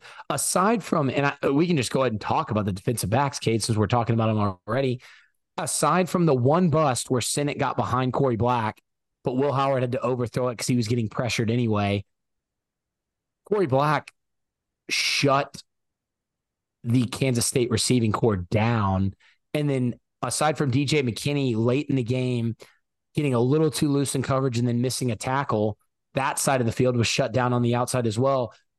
It's these Oklahoma State cornerbacks, I feel like they're not getting enough credit from the media. And I'm not trashing the media here. The news media, come on. The ball's never thrown their way. And when it is, they're absolutely dominating. Corey Black had what? At least, I think I counted. Okay, so I have it 4 4 targets at him. 3 of them, the coverage was absolutely beautiful. And then one of them was the Senate one. Jaden Jackson caught one like 1 yard past the line of scrimmage on a cross, a shallow cross. Corey Black tackled him instantly. And he almost knocked the ball loose before he could catch it. It's just a show these cornerbacks are putting on. And I've loved every second of it. Yeah, I think it's a great point, and I think it exemplifies why the adjustment on the slot receiver was so critical. Because if that's something you can consistently do and take away what was the blueprint to beat Oklahoma State's defense was get your slot guy in space.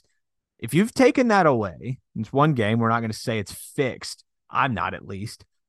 Now you're starting to talk about a defense that by and large has its act together, and the corners, I think, have led the charge all season. They've been awesome for most of the season. DJ McKinney, a true sophomore out there. I had to pause this and rewind to make sure I was seeing it correctly. In coverage on Will Howard's first interception was DJ McKinney and Cam Epps. And it's like, that is some youth back there in the secondary, and they had it blanketed. So to your point, that they're doing their job. And K-State does a lot where they will have like 12 personnel. They'll have 2 receivers to the field and then a tight end to the field and then a tight end to the boundary. That's just kind of by himself, like a nub tight end. You've probably heard me say that.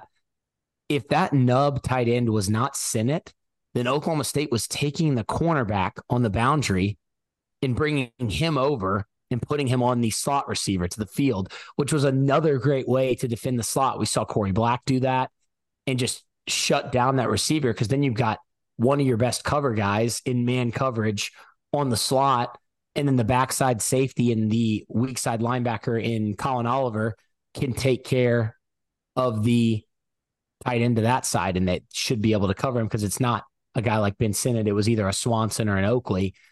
So I thought the simple, small adjustments that Brian Nardo made in this game, and then just coaching the guys up to be in the right spot, taking better angles, making sure to wrap up when you tackle, which it's funny. They actually missed more tackles in this game than they did in Iowa State. Oh, I didn't feel like it.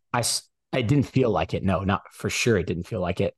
So I loved all of that. And just continuing on the defensive backs, Cam Epps, we talked about this earlier. So our text message convo on Friday, I texted you at 9:38 a.m. So that's where my brain was at on a Friday. I said, Epps is going to be special. He just needs live reps. And then we talked a little bit about some other stuff. And then you texted me at 5:14 p.m., so shortly before the game, that I think Epps shows up big tonight, maybe gets a pick. He was right there for one of Ames. Cade, I don't want to give us our flowers, but I think we willed this Cam Epps game into existence. You know, sometimes I wish we recorded another episode on a Friday so I could get my optimistic takes in. Yeah, just where I'm like, okay. I mean, because on a Friday, I'm ready to win a football game. I'm in the mindset that Oklahoma State can win. I've never entered a game thinking they've got no shot. Even this one, I thought on Tuesday, this is a tough matchup. They're not going to win. And by Friday, I'm like, well, I could see it. And I wish we had that bonus episode for our listeners. But back to our conversation, we very well may have willed it into existence. But I thought that Cam Epps in Ames, there was a play where, and I mentioned this on the podcast, where the ball kind of just landed like right in front of him. I think he kind of got caught off guard by it, but had he looked up, it was a pick six. Like, he's in the right spot. And Dustin, it was the exact same read and react that he made on the pick six this week. So I don't know what that is, but I think he's so athletic and he's got those corner skills that I think with more live reps, and this week is going to be a big test for him. I think with more live reps, he's going to end up, I mean, totally disregarding the Ames talk. And I think by the end of this year, we may be talking about like a future, you know, the way we talked about Kendall Daniels after his freshman season. Like I was to that point on Friday. Yeah, this is a guy who's 6'3", 208 pounds. All the tools, all the physical like tools, the athleticism, it's all there. So he's Big 12 newcomer of the week. A couple of things I wanted to mention about him, which is awesome. I think that's the first Big 12 of the week accolade that an Oklahoma State player's got this year. It's Cam Epps. If you told me that after the Iowa State game, I would have been like, oh, what, next year? This is the next game. So yeah, do you block a punt? Yeah, right. This is a guy, when we had Adam Lunn on before the season, we talked about future stars on this team. All three of us brought this guy up. So it's not like this is a guy we didn't think was going to be good. Just like my text message to you, he just needs live reps. He's going to make mistakes. He just needs live reps. Nardo seemed emotional talking about Epps after the game. I absolutely loved how much it seemed like he cared about this guy. Coach Duffy told Nardo that the first person on the defense to come up to watch film after the Iowa State game was none other than Cameron Epps. It's just dedication. Apparently, over the past 2 weeks, he's had 7 interceptions in practice. Who's 3 in one him? day. Yeah, exactly. Hopefully not our guy Al. No, I think it's Gunner on that out route, man. I think that Cam Epps is picking on it. So Kansas State targeted him 7 times, and we thought that would happen when we said if Rawls and Rucker don't play and Epps has to go out there, he's probably going to get targeted. Only 2 receptions on those 7 targets. And he's talking about that play, the pick 6. Brooks ran an out and up, and Howard threw an out. So Epps was just like, oh, well, I'm just going to pick that off. He said after the game, can't believe he threw that. But it's just, there was another play, Cade. I couldn't either. It was 3rd and 8 in the first quarter. He's about 12 yards off the ball, aligned to that side. He creeps up right before the snap to the first down marker. Such a smart thing to do. Now he knows where it's at. And then he runs with Brooks, who ran like a slot fade. He's still far enough off the ball to where he can get a good running start against a fast guy like Brooks, turns his hips, very fluid moving, which his movements are so fluid all over the field. Oh, yeah. And Howard took that shot. And I'm sure that was a play in practice. They were like, we're going to hit on this ball to Brooks on the slot fade over Epps. So not only did he find the marker, knew where it was to where he could stop Brooks from getting the first down, but he gave himself enough room, recognized what was happening to be able to turn and run with Brooks. And Howard didn't really throw it that close, but even if he did, Epps would have been there.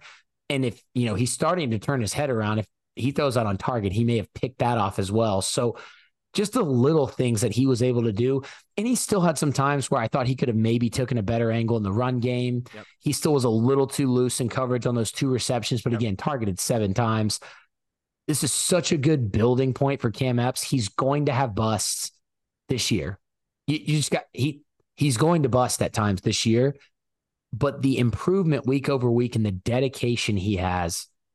And, he said that was his first ever pick 6, which is awesome. I loved every second of it. And I think Cade, and we can kind of transition into Trey Rucker too, as I throw it back to you. I think Epps has the better athletic ability to play that field safety spot than a Trey Rucker. And I think Trey is playing Lyric Rawls' boundary spot maybe a little bit better than Lyric was. I think such a good point, and I totally agree with it, because I think that Epps, if he's got to cover the field, he's more athletic than Trey Rucker. He just is. I think Rucker's a better hitter, but that's what they kind of wanted Lyric Rawls to be, was the guy to come up and lay a hit on somebody. Granted, Lyric Rawls had that pick earlier in the year, but I love what I saw from Epps. You're exactly right. He's going to have busts. Frankly, I think this week will challenge him. I'm not going to say he's going to have one, but the way Kansas moves, they're so much eye candy. So much eye candy. I can't imagine that we get through this game and we don't have something to talk about with Cam Epps in a breakdown in coverage, or anybody in the defensive backfield for that matter. So to your point, I think that the involuntary switch worked out really well, and it's good to have Trey Rucker out there, because if not, I think you're in a real bind. Yeah, and Trey Rucker, I thought the big thing for him in this game was the angles he took to make tackles. He was taking such bad angles in other games. It wasn't so much that he was missing tackles. And in this game, he's got a 2nd down in the red zone where he makes a beautiful tackle that leads to, I think, a 3rd and 6. Then a huge tackle on 3rd and 1. They end up converting the 4th down after, but he tackles Will Howard out on the perimeter. I think the boundary spot suits him better. He's still, maybe a little loose in coverage at times, but I thought he was more aggressive in this game. Thought it was a great overall game from him. And then kind of to wrap it up with the safeties, Kate, as I throw it back to you, I think in this game, Kendall Daniels might have been the worst of the three. Oh, I'm glad you said it first, but I was going to say it. I absolutely agreed. He wasn't bad, but this is multiple games. No, not bad. Not bad. Multiple games, though, where I've been left wanting a little bit more from Kendall Daniels, who's put in a spot to make plays, right? Like that's what that position is in Brian Nardo's defense. The guys around him are doing it, though. So it's hard to look at him and be like, he's got to be better. I would agree with you. He just ended up being the least impressive this week. It's still, and I think we said this last week, and maybe we didn't. If we didn't, it looks like he's thinking too much. Yeah, I think so. It's to the point where it almost looks like he's not wanting to make contact, but we know that's not the case because we've seen him absolutely destroy people. And maybe he's a little banged up, and that could be why. But it looks like this rover position, he's still kind of finding his spot. And it's something different than he was playing in the prior defense. He's still a really young player. I thought he took some better angles in this game, but there was that one missed tackle he had in the red zone on a screen pass where he's there. He read it correctly, misses the tackle. He took a bad angle later, looked a little timid, a little soft in coverage at times, but then there's a throw where he makes a tackle and holds for a 3rd down where he gets out there quick enough. So it was a little up and down, kind of like a Josiah Johnson, how we said he was a little up and down, made some good plays, made some bad ones. I just think to me, it looks like he's thinking too much. And I do think the end result is that it looks like he's a little bit shy of contact. Like I absolutely agree with that assessment. It was something I was talking to family about on Friday night. Like, you do want him in there in the mix. It's a little bit of the Xavier Benson thing for me. Like, I don't think Xavier Benson is shy of contact, but he's just not at the point of attack enough to where it's like, yeah, he wants to be the guy to deliver that blow that Colin Oliver has been, that Trey Rucker appears to be. So I think it'll work out, but so far through five games, it's not been as awesome as I expected with Kendall Daniels. Yeah, I agree. On to the linebackers, Cade. Nick Martin. I don't know what it's going to be one of those where we don't talk about him for a long time because he played so good. 17 total tackles, a pick, a sack, 2.5 total tackles for loss. And 10 of those tackles were solo. Coming into the season, after you and I watched film on Justin Wright, after I gave, you and I talked after I went to that practice, and after what we saw from Nick Martin at times last season, you and I both decided we were going to put Nick Martin ahead of Justin Wright on our depth chart just because of his pure athleticism, even though he's a little bit undersized. Losing Justin Wright for depth is huge. I'm not saying that at all. But if Justin Wright was fully healthy, I don't think he would be playing that many snaps. Is that a not bold after prediction? Friday? Not Because after that. I don't know how many, and we've prepared for 6 games now with KU counting. I know UCA and South Alabama are some of these teams, but watching other teams' linebackers, and we'll keep Daniel Green out of it for K-State because he's probably on par with this, but first team all Big 12. No one is as explosive that I've watched this season as Nick Martin at the linebacker spot. No, I also said on last week's episode that I was most worried defensively about him. Like I thought he could get washed up in some things, and for him to come out and not just not get washed up in things, but to be the playmaker outside of Cameron Epps, who obviously with the pick 6, just disregard that for a moment. Nick Martin was all over the freaking field. I mean, he was kind of like man possessed again. And his celebration after the sack is like, I don't know how he frankly has the energy he just kind of bounces around, and he's physical. He's undersized, but I think he makes up for it in speed and physicality to the point where it's like, oh, Oklahoma State has like a real deal linebacker out there right now in Nick Martin. And I think, Dustin, is he a sophomore or is a redshirt sophomore? Yeah, redshirt. So more youth on the defense, light bulb starting to turn on. I feel like this is like 2019 all over again, where it's like, okay, there are some young guys defensively. The scheme, it seems like they're starting to pick up on things. Nick Martin's the main reason I can't wait to see what this looks like in 4 weeks. I don't even want to wait till the end of the season because I think he can anchor the middle of that defense, and that is not at all what I thought I would be saying after this game. But he's not going to face many more physical offensive lines than the one he just faced. Yeah, and to that point, Cade, and to your point from last week's pod, this K-State offensive line is still really good. We saw Cooper Beebe absolutely demolish Colin Oliver, pancake him once.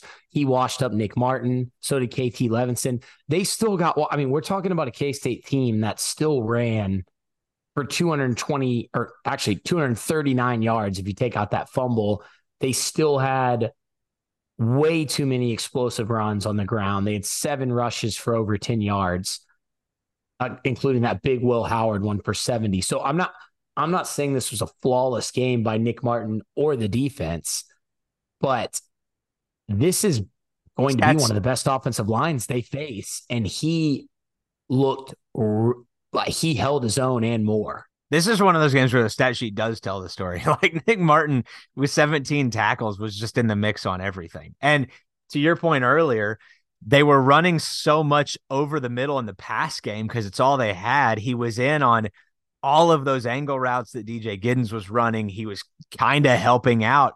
If Sinnott came over the middle, he was just everywhere. And I was blown away really with how he played. Yeah, I thought he looked good in coverage. I thought when they tried to release a tight end like Sinnott or Swanson up on him, they didn't even like lay a hand on him. He would just brush him off. A sidestep. That's all he needs. Yeah, you had to throw one of those really, really talented offensive linemen up there at the second level on him, or he was just going to have a free run at the running back. So I loved it. I actually thought Xavier Benson, again, it's another week where like he had a couple plays that popped and then I forgot about him the rest of the game unless I completely keyed on him. But I thought this week was I thought this was his best because he popped this week because in coverage. Yep. I thought he did a good job in coverage. And you saw, and I'm sure KU saw this a couple of times when he followed that slot receiver out on the out, Will Howard handed it off on the RPO. And it ended up being like an 8-yard gain because nobody was over there until the safety, which was Cam Epps on that side. Sure, KU is going to target RPOs to the field side when they see Benson lined up over the slot. But you're taking away that slot throw and you won the game. So you just, we talked about this last week. You're going to take things away and the offense is going to find things they like. But Benson made a really nice tackle too early in the third quarter where he stopped the guy, I think, for like a 1-yard gain. He got banged up and came back in, just continuing to show his toughness.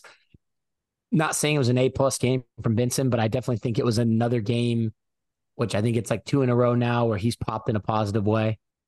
Man, your call out on the RPOs is fantastic because it's such an easy detail to miss. But I think that I don't know if Will Howard's touchdown was on an RPO, but it felt like multiple times that really DJ Giddens was one guy, and it was on those field side RPOs where nobody's there. And then I don't know if it was RPO, it might have been quarterback power, but it was really to that weak side where there was not a whole lot of help. You get one block and you're gone. So I totally agree with you. I think that it's something that Kansas will key on, but I love your call out because it's such an easy detail to miss.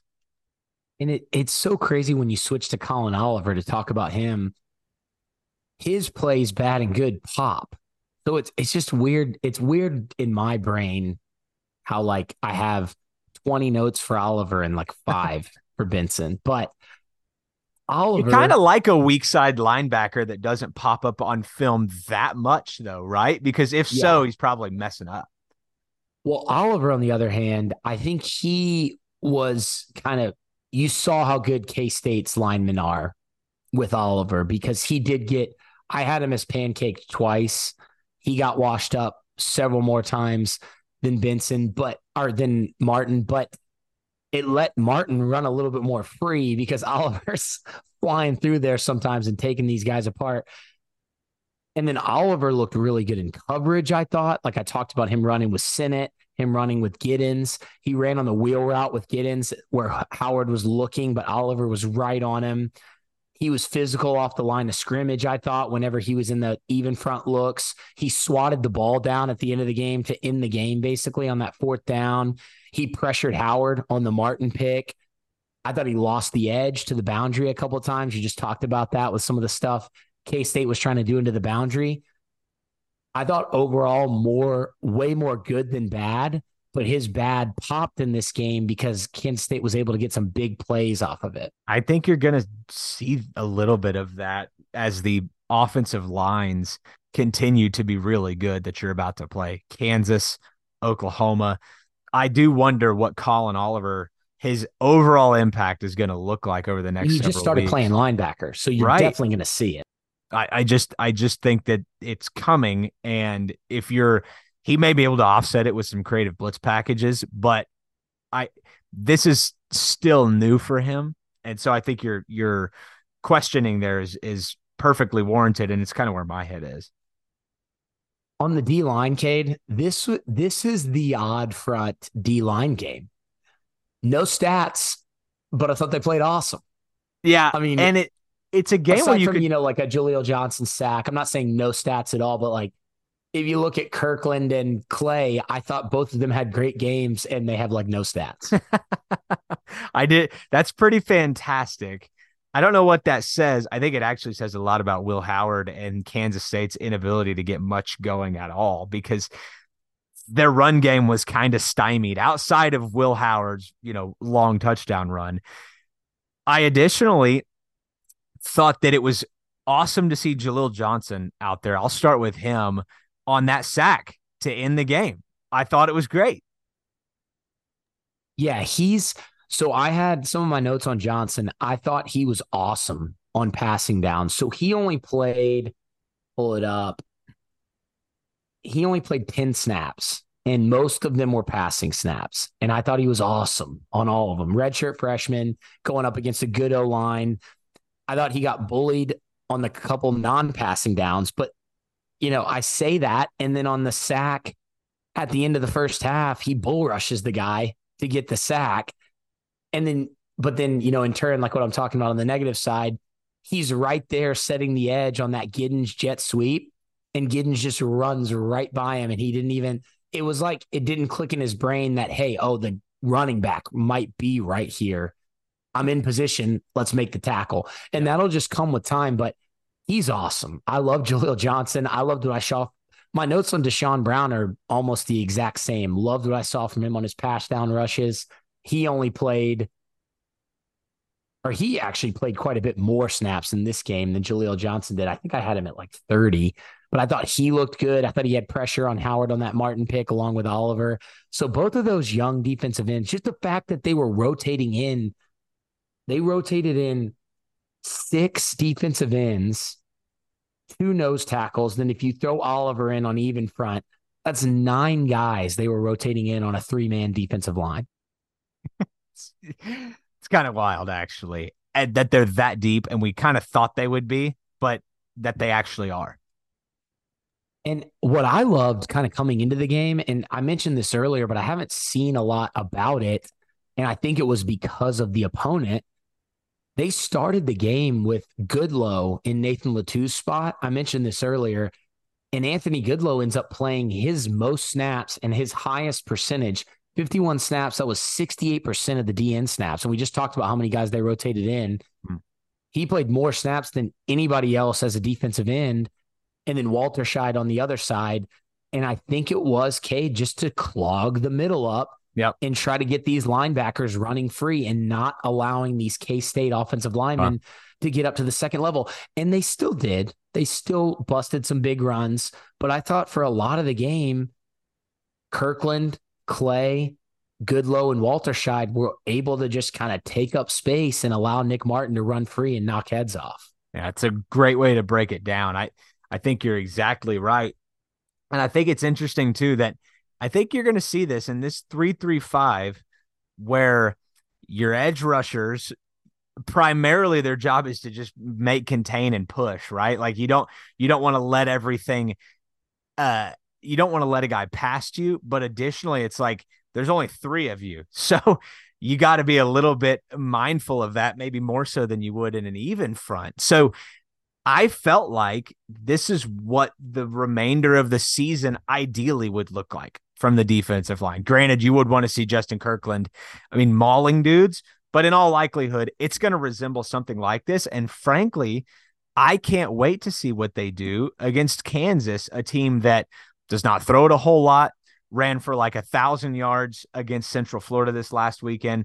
Do they go even front? Do they stick with the odd and just try to spill everything and let the linebackers clean up?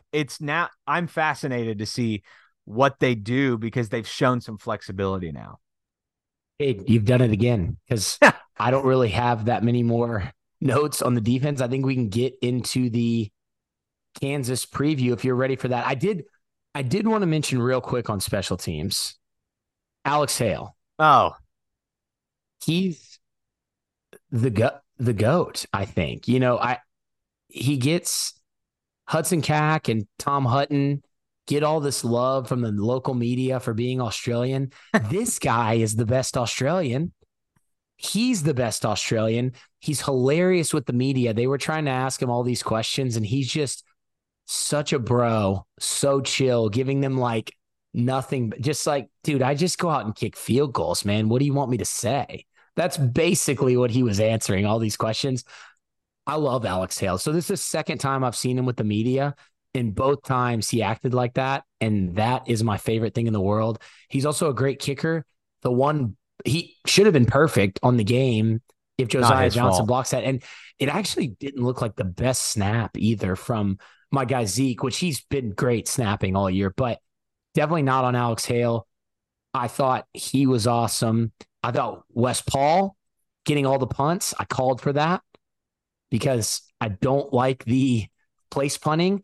And you're kicking long punts to Phillip Brooks, who's just as good as a return man as Jalen Knoll, and it worked out this game. So I think you got to continue to do that. And kid, maybe I'm getting a little cocky with my special teams takes. Nope. That's because I don't like special teams. And so when I have takes on it, I'm going to keep going back to them. Well, we talked about Josiah Johnson, Logan Ward, great kickoffs all game. Then he kicked one out of bounds. And my last note, Parker Robertson continues to dominate on punt. He almost killed. Luckily, Phillip Brooks took the fair catch on one because he almost got killed and he got destroyed on another one. And I said that was my last note. I actually had one more.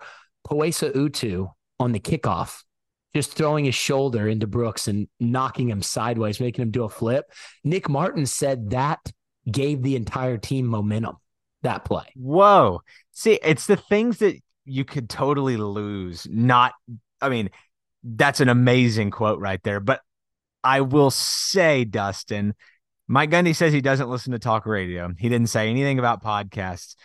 The evidence is starting to mount up that there may be either his ears or somebody close to him with your call for the correct punter in this game. The evidence is mounting that he may be a closet feels like 45 fan. What's different between Knoll and Brooks? Nothing. They're like the same guy. Nothing. I think he probably. Why did Cock kick in the other game and Paul kicked all the punts in this game? I really don't know. It was a field position. The transfer portal. That's the only answer. You got to keep your punter out of the transfer portal. So you got to rotate him. I can only handle one non-American special teams guy. And if it's going to be anybody, it's going to be Hale. Man, that I almost went in an interesting direction. So Dustin, Oklahoma State welcomes the Kansas Jayhawks to an unforeseen big showdown. This is a big game for both teams in Stillwater this weekend. I won't say the line. We'll save that for later. But Kansas coming in at 5-1. They really their lone loss was at home, on the road, I should say, to a Texas team that was cooking with peanut oil at the time. This is a good football team. And Dustin, I think this may be the best team that they've faced up until this point, which, not to call you back to our season preview episode with Adam Lunt, but when we addressed the question of who's going to surprise in the Big 12, Kansas was my answer. And I thought that Jalen Daniels would be part of that. But Jason Bean, who I always want to call Jimmy Bean, shout out to Jimmy Bean, the former edge rusher for Oklahoma State. Every time I want to call him Jimmy Bean. Jason Bean, equally dynamic, less of a threat to pass it, but still, Dustin, I think that this Kansas offense is a totally different animal. They run some triple option. They want to run it just about any which way they possibly can. They did it to Oklahoma State last year, not against a 3-down.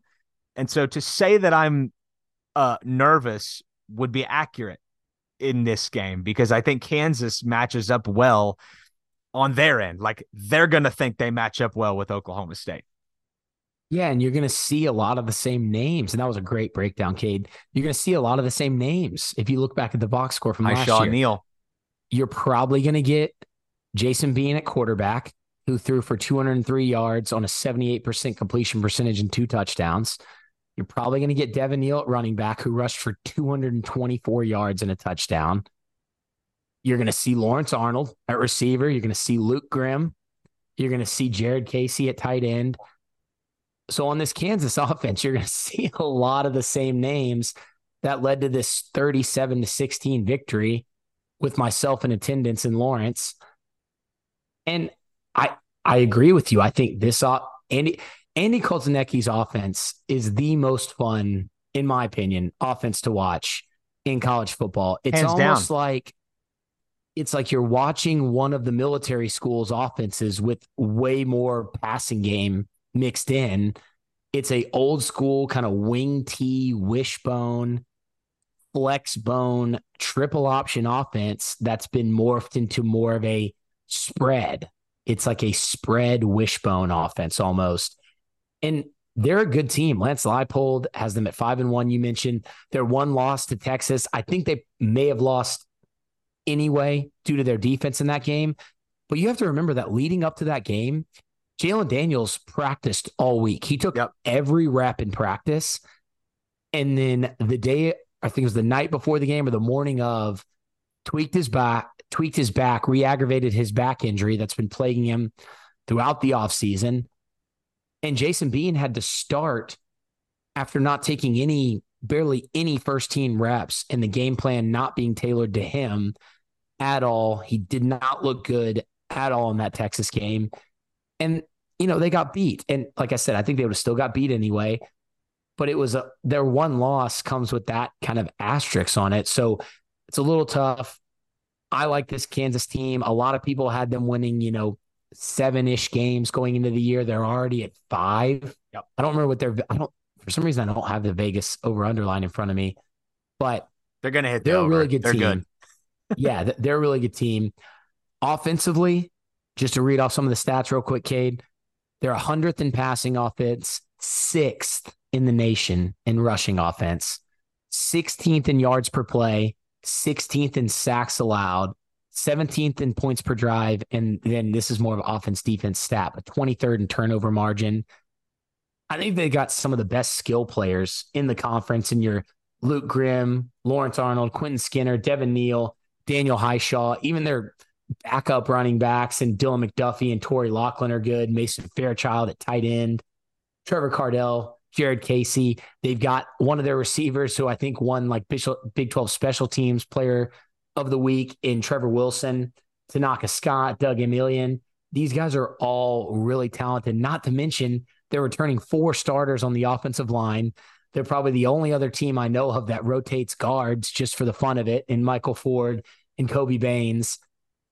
Their offense is their strength, and their offense has been really good this year behind Andy Kotelnicki. Cade, what have been kind of the things that have stood out to you from this Kansas offense? Well, as a team, they return 17 of 22 starters. And as you just listed all those guys off, they've all been there. It's kind of like when Baylor won the national championship in basketball. It's like, well, those guys have been there forever. I'm not saying Kansas is going to win the national championship in football, but they're going to be a factor in this conference in November. I think a lot of it is because of experience. And I think a lot of it is also coaching. I do think Lance Leipold has that. I mean, there's actually no question. This is not, he has turned it around. That is a good football team, and they are talented up front, and they are talented in skill positions. And Dustin, I just think they present I think they present the biggest challenge offensively that Oklahoma State's going to see all season. Like that includes Oklahoma, just because of the ingenuity in their play calling and their scheme and their play design. I mean, it's fun to watch, and you haven't seen a team really smother them in almost 2 years. It hadn't felt like. Texas did a really good job. They had a distinct advantage in the trenches, which is actually where I think Oklahoma State on the defensive line could pose some issues. That's how Texas really kind of controlled that game. I think that's where Oklahoma State can do it. But on the perimeter and at the tailback spot and even at the quarterback spot, whether it's Bean or Daniels, I am very impressed with Kansas. Yeah. And, scheme wise, we talked about it a little bit. Motion on pretty much every play. They like to go 11 and 12 personnel with one of those tight ends and Fairchild, Cardell, or Casey out there. And sometimes even Fairchild and Casey out there at the same time. They'll put their running backs out in the slot. They'll go empty. They like to use Torrey Laughlin, who's listed as a running back, as a slot receiver. Run scheme, it's gap and zone, but they also mix in that triple option. They'll run the triple option fake, Cade, and it not actually be part of the play, but just as after the snap, eye candy, just to keep you guessing. Like they were never going to run the option. It was always a handoff, but they still run out the fake. They like to pull tight ends. They like to pull their guards. They'll pull guys from the play side, like we saw K-State do at times. Jalen Daniels is obviously the guy you don't want to face at quarterback because he's one of the better quarterbacks, I think, in the conference, maybe even in the country. But Jason Bean, we saw what he did to Oklahoma State last year. He's not kind of the side-to-side shifty runner that Daniels is. He's not I don't think he can keep the pass play alive as long as a Jalen Daniels can. But this is a extremely talented running quarterback that can run the option with the best of them. And I don't really think Kansas changes their scheme very much when he's in. They may even go to the triple option more than they do with Daniels. Do you agree? I would agree with that. And I think the part you just said where they don't change much, we saw that last year. I mean, Jalen Daniels was recently injured and they brought Jason Bean in and he lit Oklahoma State up. And it was like, okay, well, he's pretty good too. And since then, that has been the case. I mean, I don't think he's as game-breaking a passer, but he broke Oklahoma State through the air last year. He's done it against Missouri State this year. I think if Jalen Daniels is a 10 with his legs, is Jason Bean a 8? Like, I think he's still really good. I mean, he's one of the better running quarterbacks in the country, and he's their backup. Right. So it's tough because in the passing game as well, it's a lot of picks. They'll do stuff like mesh, do a lot of rub concepts. They try to make it to where they're creating the advantage for themselves because this is Koltanecki and Leipold were at Buffalo and Whitewater, schools where, you don't have the upper echelon Power 5 athletes. So you got to try to especially when you're at Buffalo, scheme guys open, which I know people say they want Casey Dunn to scheme guys open. Well, Koltanecki does it with this offense. And now they have some of these upper tier skill players as they continue to recruit better, but they keep going with the triple option. They keep going with the pick and rub routes, the mesh, the spacing concepts, the RPOs, and guys get open. And the other thing, kid, we haven't even really talked about that much. This offensive line, I don't think they're as good as Kansas State's, but they're experienced. They're and good. Guys like Mike Nowitzki at center, Bryce Cable at left tackle, Dominic Puny, or Bryce Cable right tackle, Dominic Puny at left tackle. The two tackles are awesome. The center's awesome. I think, that there's a little bit of question mark at the guards. I said they rotate Michael Ford in and out, but they haven't been bad, and they've all been great run blocking. It's 100% the way I see it with them. They are very much good enough to do what they want to do at a high level. So it's like, if you look at the offensive line individually, it's like, yeah, they're not road graders, but they run the ball at they may be one of the best rushing teams in the country by the end of this season. So, I mean, the offensive line is part of that. I just think their scheme puts so many guys in conflict. I mean, at the second level of the defense, I mean, you look at a Cameron Epps, who, congratulations on your 2 picks last week. You will be focused on, I mean, all week in film. They will look at, I mean, your corners and their ability to tackle. I would think everything's going to the perimeter in a game like this. Not everything. They're going to test the 3-3, but they're going to put Oklahoma State's young defensive backfield in conflict most of the game. Yeah. And, kind of on the flip side, we've talked really positive about them, but as far as some of the things you could maybe exploit, it's a pretty even, it's 55-45 split on carries between Devin Neal and Daniel Highshaw. Neal's 5'11", 215.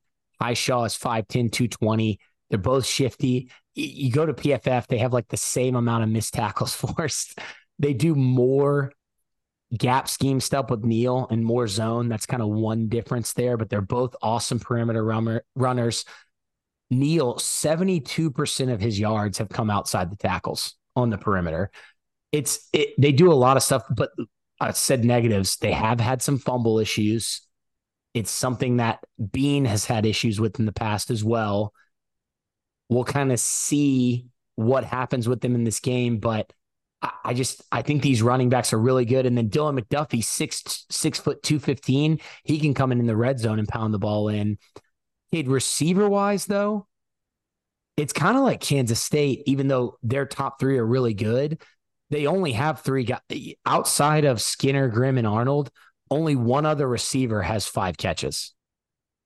Yeah. I mean, they are talented at the wide receiver spot, but I'm not like blown away by a game breaking ability. I frankly just think that those guys are perfect fits for what Kansas wants to do. Luke Grimm, I feel like, has been there for 9 years. He's like the Adam Morrison of the Big 12 for me, but he's just a thorn in everybody's side because he's pretty physical for his size. I think he's really athletic. Like, if you watch him, he's one of the more athletic guys on the field at any given moment. So I like what Kansas does. And again, I think it's their scheme probably overcompensates for that. This is not a shot at their skill talent, but their approach makes them better. Yeah. And Arnold's kind of their deep threat guy. He's good after the catch. Skinner's 6'5". He's the contested catch guy. And then Grimm's more of the slot. We mentioned Fairchild. KC's more like their fullback. Fairchild's more like their pass catching tight end. And then with Bean, Cade, I think the one thing for him is over his career, he's had games like that Texas game where he's been extremely inaccurate. He doesn't always make the huge, big mistake where he throws multiple picks, but 63% completion percentage this year. In that Texas game, I think he was below 50%. He's a guy you can make uncomfortable, and he's a guy that likes to throw the ball over the middle of the field where Daniels does too, where you can, hide some guys, maybe force him into an issue. I think that's what Oklahoma State will try to do. In this game, if you're Brian Nardo, I think the obvious thing is stop the run and try to make Bean beat you with his arm. The problem is, I think Bean actually can throw it around a little bit. He can throw it around. There's no question, but I think you got to pick one. I don't think you roll out there in your base. Do you? I think you see a lot of even front just to try. I mean, I said a lot on the perimeter. I think that's going to be if Kansas can't find success, running it between the tackles. But I think they will if Oklahoma State primarily is in that 3 down. And that may just be my own, nervousness about running a 3 down front is you can get creased a little bit easier. Last week, though, we saw Oklahoma State do a pretty decent job. So, to me, I will be interested to see what they do up front more so than really anything. I think your safeties, obviously Nick Martin's going to have to play well, but I think your safeties and your Colin Oliver, your Xavier Benson are going to have to be taking good angles, making sure tackles. And because we've seen KU likes to run the ball to the perimeter. And I think you can't miss tackles out there because these guys can hurt you. Saw Neal and Highshaw both bust multiple big runs against UCF. So we'll see kind of how it goes, but I'm interested to see how the eye candy and the motion and the movement and the triple option is handled by some of these younger players or guys in new spots on this Brian Nardo Oklahoma State defense. Yeah, I think it's the storyline. On defense, Cade, I mean, Kansas defense, since they've been under Brian Borland, it's just a 4-down, 2 linebacker. They've got their hawk nickel safety, 2 corners, safeties, and it's just a defense. It's just like the defense in Madden that you select. Isn't that out there?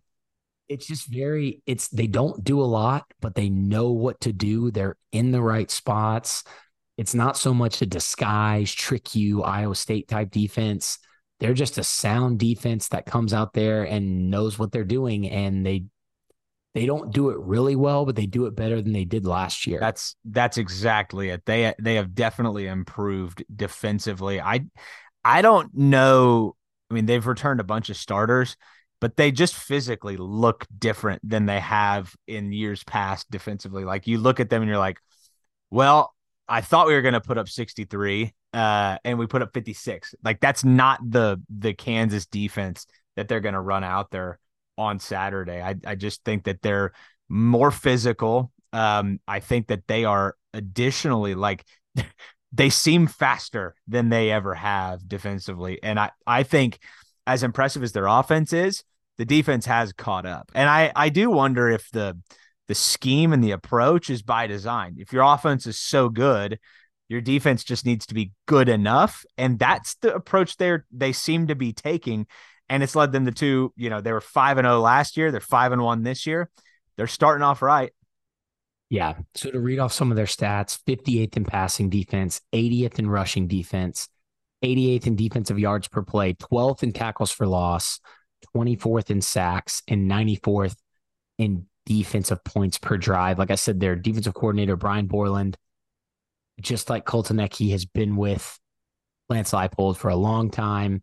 Just your conventional 4-man, 3 linebacker, which that hawk linebacker is kind of like a safety linebacker hybrid. He'll be the overhang player, kind of think like a Xavier Benson. They'll mix in zone coverages like cover 3, cover 2, quarters. It's kind of like the old Bill Schneider defense from K-State back in the day. Kind of makes me think of that a little bit. They'll do some zone match stuff.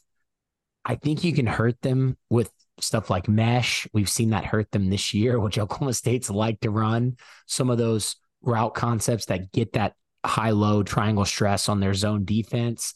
They'll blitz some fire zone. They'll do some creepers, some simulated pressure where it looks like they're bringing guys and they're not.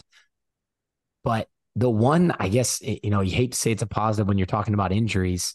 Some of their better guys on the defensive line, like Jeremy Robinson, 6'3", 260, he hasn't been practicing. Hayden Hatcher, 6'3", 245 defensive end, he hasn't been practicing. They're a little bit banged up, and they're a little bit banged up on offense too. Well, we mentioned Jalen Daniels. Taiwan Berryhill just kind of started playing again. Some of these guys have been hurt, and I think Kansas is a team that's really in need of a bye week. Yep. And I'm not sure at what percent they'll be as a defensive unit health-wise coming into this game. Correct me if I'm wrong. I'm trying to pull their schedule up. They have Oklahoma State on the road, a bye week, and then Oklahoma at home. So this is, to your point, this is their 7th game in a row. They probably are hurting quite a bit. I would think that Oklahoma State coming off a bye week and a physical win, but a healthy win against Kansas State, you should be the healthier team. You've got your home crowd in front of you. Like this is a really big game for this program right now. And, it's amazing that it comes against Kansas, which is not what you're used to. but it's all the credit to them because they are. I do think it hands down they're the best team that Oklahoma State's played so far. Yeah, and their defensive line, kid. We talked about Oklahoma State rotating a lot of guys. They've got 12. And granted, they do have a 4 down front, not a 3, but they've got 12 defensive linemen who've played 50 or more snaps this season. Wow. So it's, Robinson and Hatcher, Austin Booker, Patrick Joyner Jr., they've all been really good. I think their weakness on the defensive line has been the interior with DJ Withers, Tommy Dunn, Devin Phillips, Caleb Taylor, Keenan Caldwell, Gage Keys. They're not bad players. I think it's just been guys that don't always hold up at the point of attack, guys that you can kind of move off the ball. So hopefully Oklahoma State can exploit that. The linebacker unit has actually, I think, may be the weakest unit on the team. I like Rich Miller, 6'1", 230 at middle linebacker, but Taiwan Berryhill, J.B. Brown, Jason Gillum, Craig Young at that hawk spot. They've all just been like okay. Mm-hmm. And I think that's why some teams have been able to have some success running the ball. I said they're 80th in rush defense. It's the linebackers in the interior of the defensive line. So if Oklahoma State's able to run the football, open things up with the RPO game, I think they can target some guys in their defensive backfield, like an OJ Burrows at safety, who's not been very good in coverage this year. I mentioned Craig Young, their kind of nickel hawk linebacker safety, target him. Mello Dotson and Kobe Bryant, we know those guys. We know those guys have been good. Mello Dotson's probably who I would target if I had to choose, but both have been pretty good this year. And then we know Kenny Logan can make plays at safety, but there's some holes in this defense, Cade. We talked really good about the offense, and I'm not saying this defense is bad. They definitely improved from last year, but there's some holes that can be exploited here. Yeah, I mean, Central Florida put up a bunch of yards in that second half as well. I think maybe even giving credence to some of the fatigue that could be setting in on this Kansas team. So it's a good spot to catch them. You're fresh, relatively. They're not. This is probably the time you would want to play them, I would think. Not after a bye week, because they're going to have the kitchen sink and the whole house to throw at you. So I'm excited for that game here in a couple of weeks. But Dustin, I mean, are we ready to pick this? Let's do it. So I've got the line at KU -3.5 and the over-under at 57. So I'm going to take Oklahoma State outright. I think they're going to win this game. And I think they break 30. I think it's coming. And I think it's because they're able to run the football. And I think they make a concerted effort. They're going to give up some in the passing game, but I think they make a concerted effort to try to slow down the Kansas running game as much as possible, something that Central Florida was not able to do, whose defense is atrocious. I think Central Florida may have made Kansas. I think Kansas is really good, but I think Central Florida might be inflating the recency bias that I have towards Kansas right now. So, Dustin, I'm going to take Oklahoma State to win outright. I will take the over. And I'm going to go 37-28. I like that. Yeah. On my end, so Kansas, the only game they've lost this year is when they've scored below 30 points.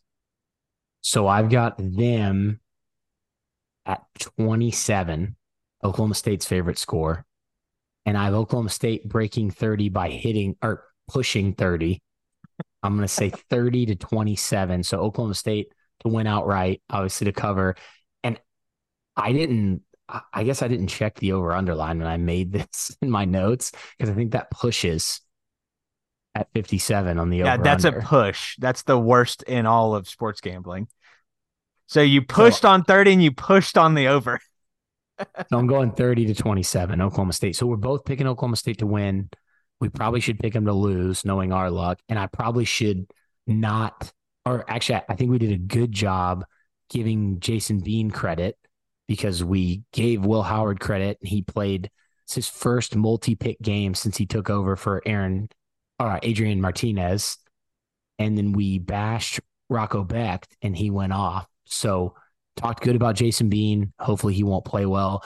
If Jalen Daniels plays, I think still the same prediction for me because he obviously won't be 100%. I'll remind you of this stat. This is from Brett McMurphy. After OSU's win against Kansas State last weekend, Oklahoma State has won outright in 8 of the last 9 games in which they were the home underdog. So history would say Oklahoma State's going to keep this close and win. I just feel like the pieces come together. Like you saw a glimpse against Kansas State. It wasn't all perfect. It wasn't all there, but you got the win. And I think it rolls on into this week. So that's what I'm hoping. Anything can happen. Kansas is wild. They're a fun football team to watch, but I think it's gonna be good atmosphere too. It's gonna be like 65 degrees. So it's gonna be a perfect day for football in Stillwater. Yeah. I may actually, this may be the only game this year, home game that I'm missing. My grandparents are in town from Baton Rouge, so I think we're going to hang out and watch the game with them. I may make a last second decision to go and just say, Screw don't you, need to grandma and hang out. grandpa. Yeah. My grandparents don't need to hang out with them. I think your priorities are in good shape. I'm probably going to miss this one. This might be my only one. Are you going to be there? Conversely, I am taking my entire family. This is going to be Claire's first game. This will be Olivia's third game, but last year she had an absolute blast. This year she's a totally different human. So she knows where she's going. She knows Bullet's going to be there. She's going to be a handful on Saturday, much like the Oklahoma State running game. I love that. Yeah. Well, you guys have a good time. Before we get out of here, one more quick word from our sponsor, Cade. Wild Oak Lighting. Wild Oak Lighting is your authorized jellyfish lighting dealer for the greater Oklahoma City area, Stillwater, and several other Oklahoma markets. Jellyfish lighting is a permanent but discreet color-changing LED system for the exterior of your home. With 16 million different colors and patterns, jellyfish lighting can be used for Christmas, holiday, and accent lighting, and of course, Oklahoma State game day lighting. You can learn more about jellyfish lighting by checking out the website wildoak-lighting.com, or you can follow them on Facebook or on Instagram at wildoak_lighting. You guys know, if you're a listener of this podcast, got the jellyfish lights installed on my house. They're on right now with the accent lighting. Might even, if I wanted to, I could change them from my phone to do dancing rainbow lights if I wanted to right now, or dancing orange lights. They're so customizable. They make lighting up your house for holidays or just accent lighting or just for fun in general so easy. The guys at Wild Oak Lighting are awesome. Please let them know we sent you. Definitely check them out. Dustin, it's a great point. It's almost the holidays. You got Halloween, you got Thanksgiving, you got Christmas. And if you got all that and you're going to pay for the lights, you might as well have them forever and make them look really good. The way they mount into the edges of your home for that flush look, you really can't beat that. So the guys at Wild Oak do a fantastic job, and we're thankful for them. Dustin, before we go, I also wanted to thank a sponsor of ours who was beneficial to me this weekend in Prize Picks. If you follow us on Twitter, follow me on Twitter, you'll see me most weekends playing a little bit of that. Well, I had a great weekend on Prize Picks. A $15 bet led to a $375 payout. So I have to thank our friends at Prize Picks for that, but really more so my brain. But it is a encouragement or just something you could do to play with me on Prize Picks. Your first deposit up to $100 will be matched up to 100%. And I know we have a bunch of listeners who have taken advantage of that. Hopefully you've had a Saturday like I have, because it was a long time coming. So anyway, we appreciate Prize Picks, Wild Oak, Classic Overland, Charlie Hustle, and everybody else who supports this show. Dustin, any final words before we get out? Just go Pokes, Cade. Let's beat KU. Go Pokes. It'll be a great week. If you're not already, follow Dustin at Dust Ragu. Follow me at Cade Webb, and you can follow us at Feels Like 45 Pod on Twitter, Instagram, and Threads. We will see you guys back here next week. Hope you have a great weekend in Stillwater. Go Pokes.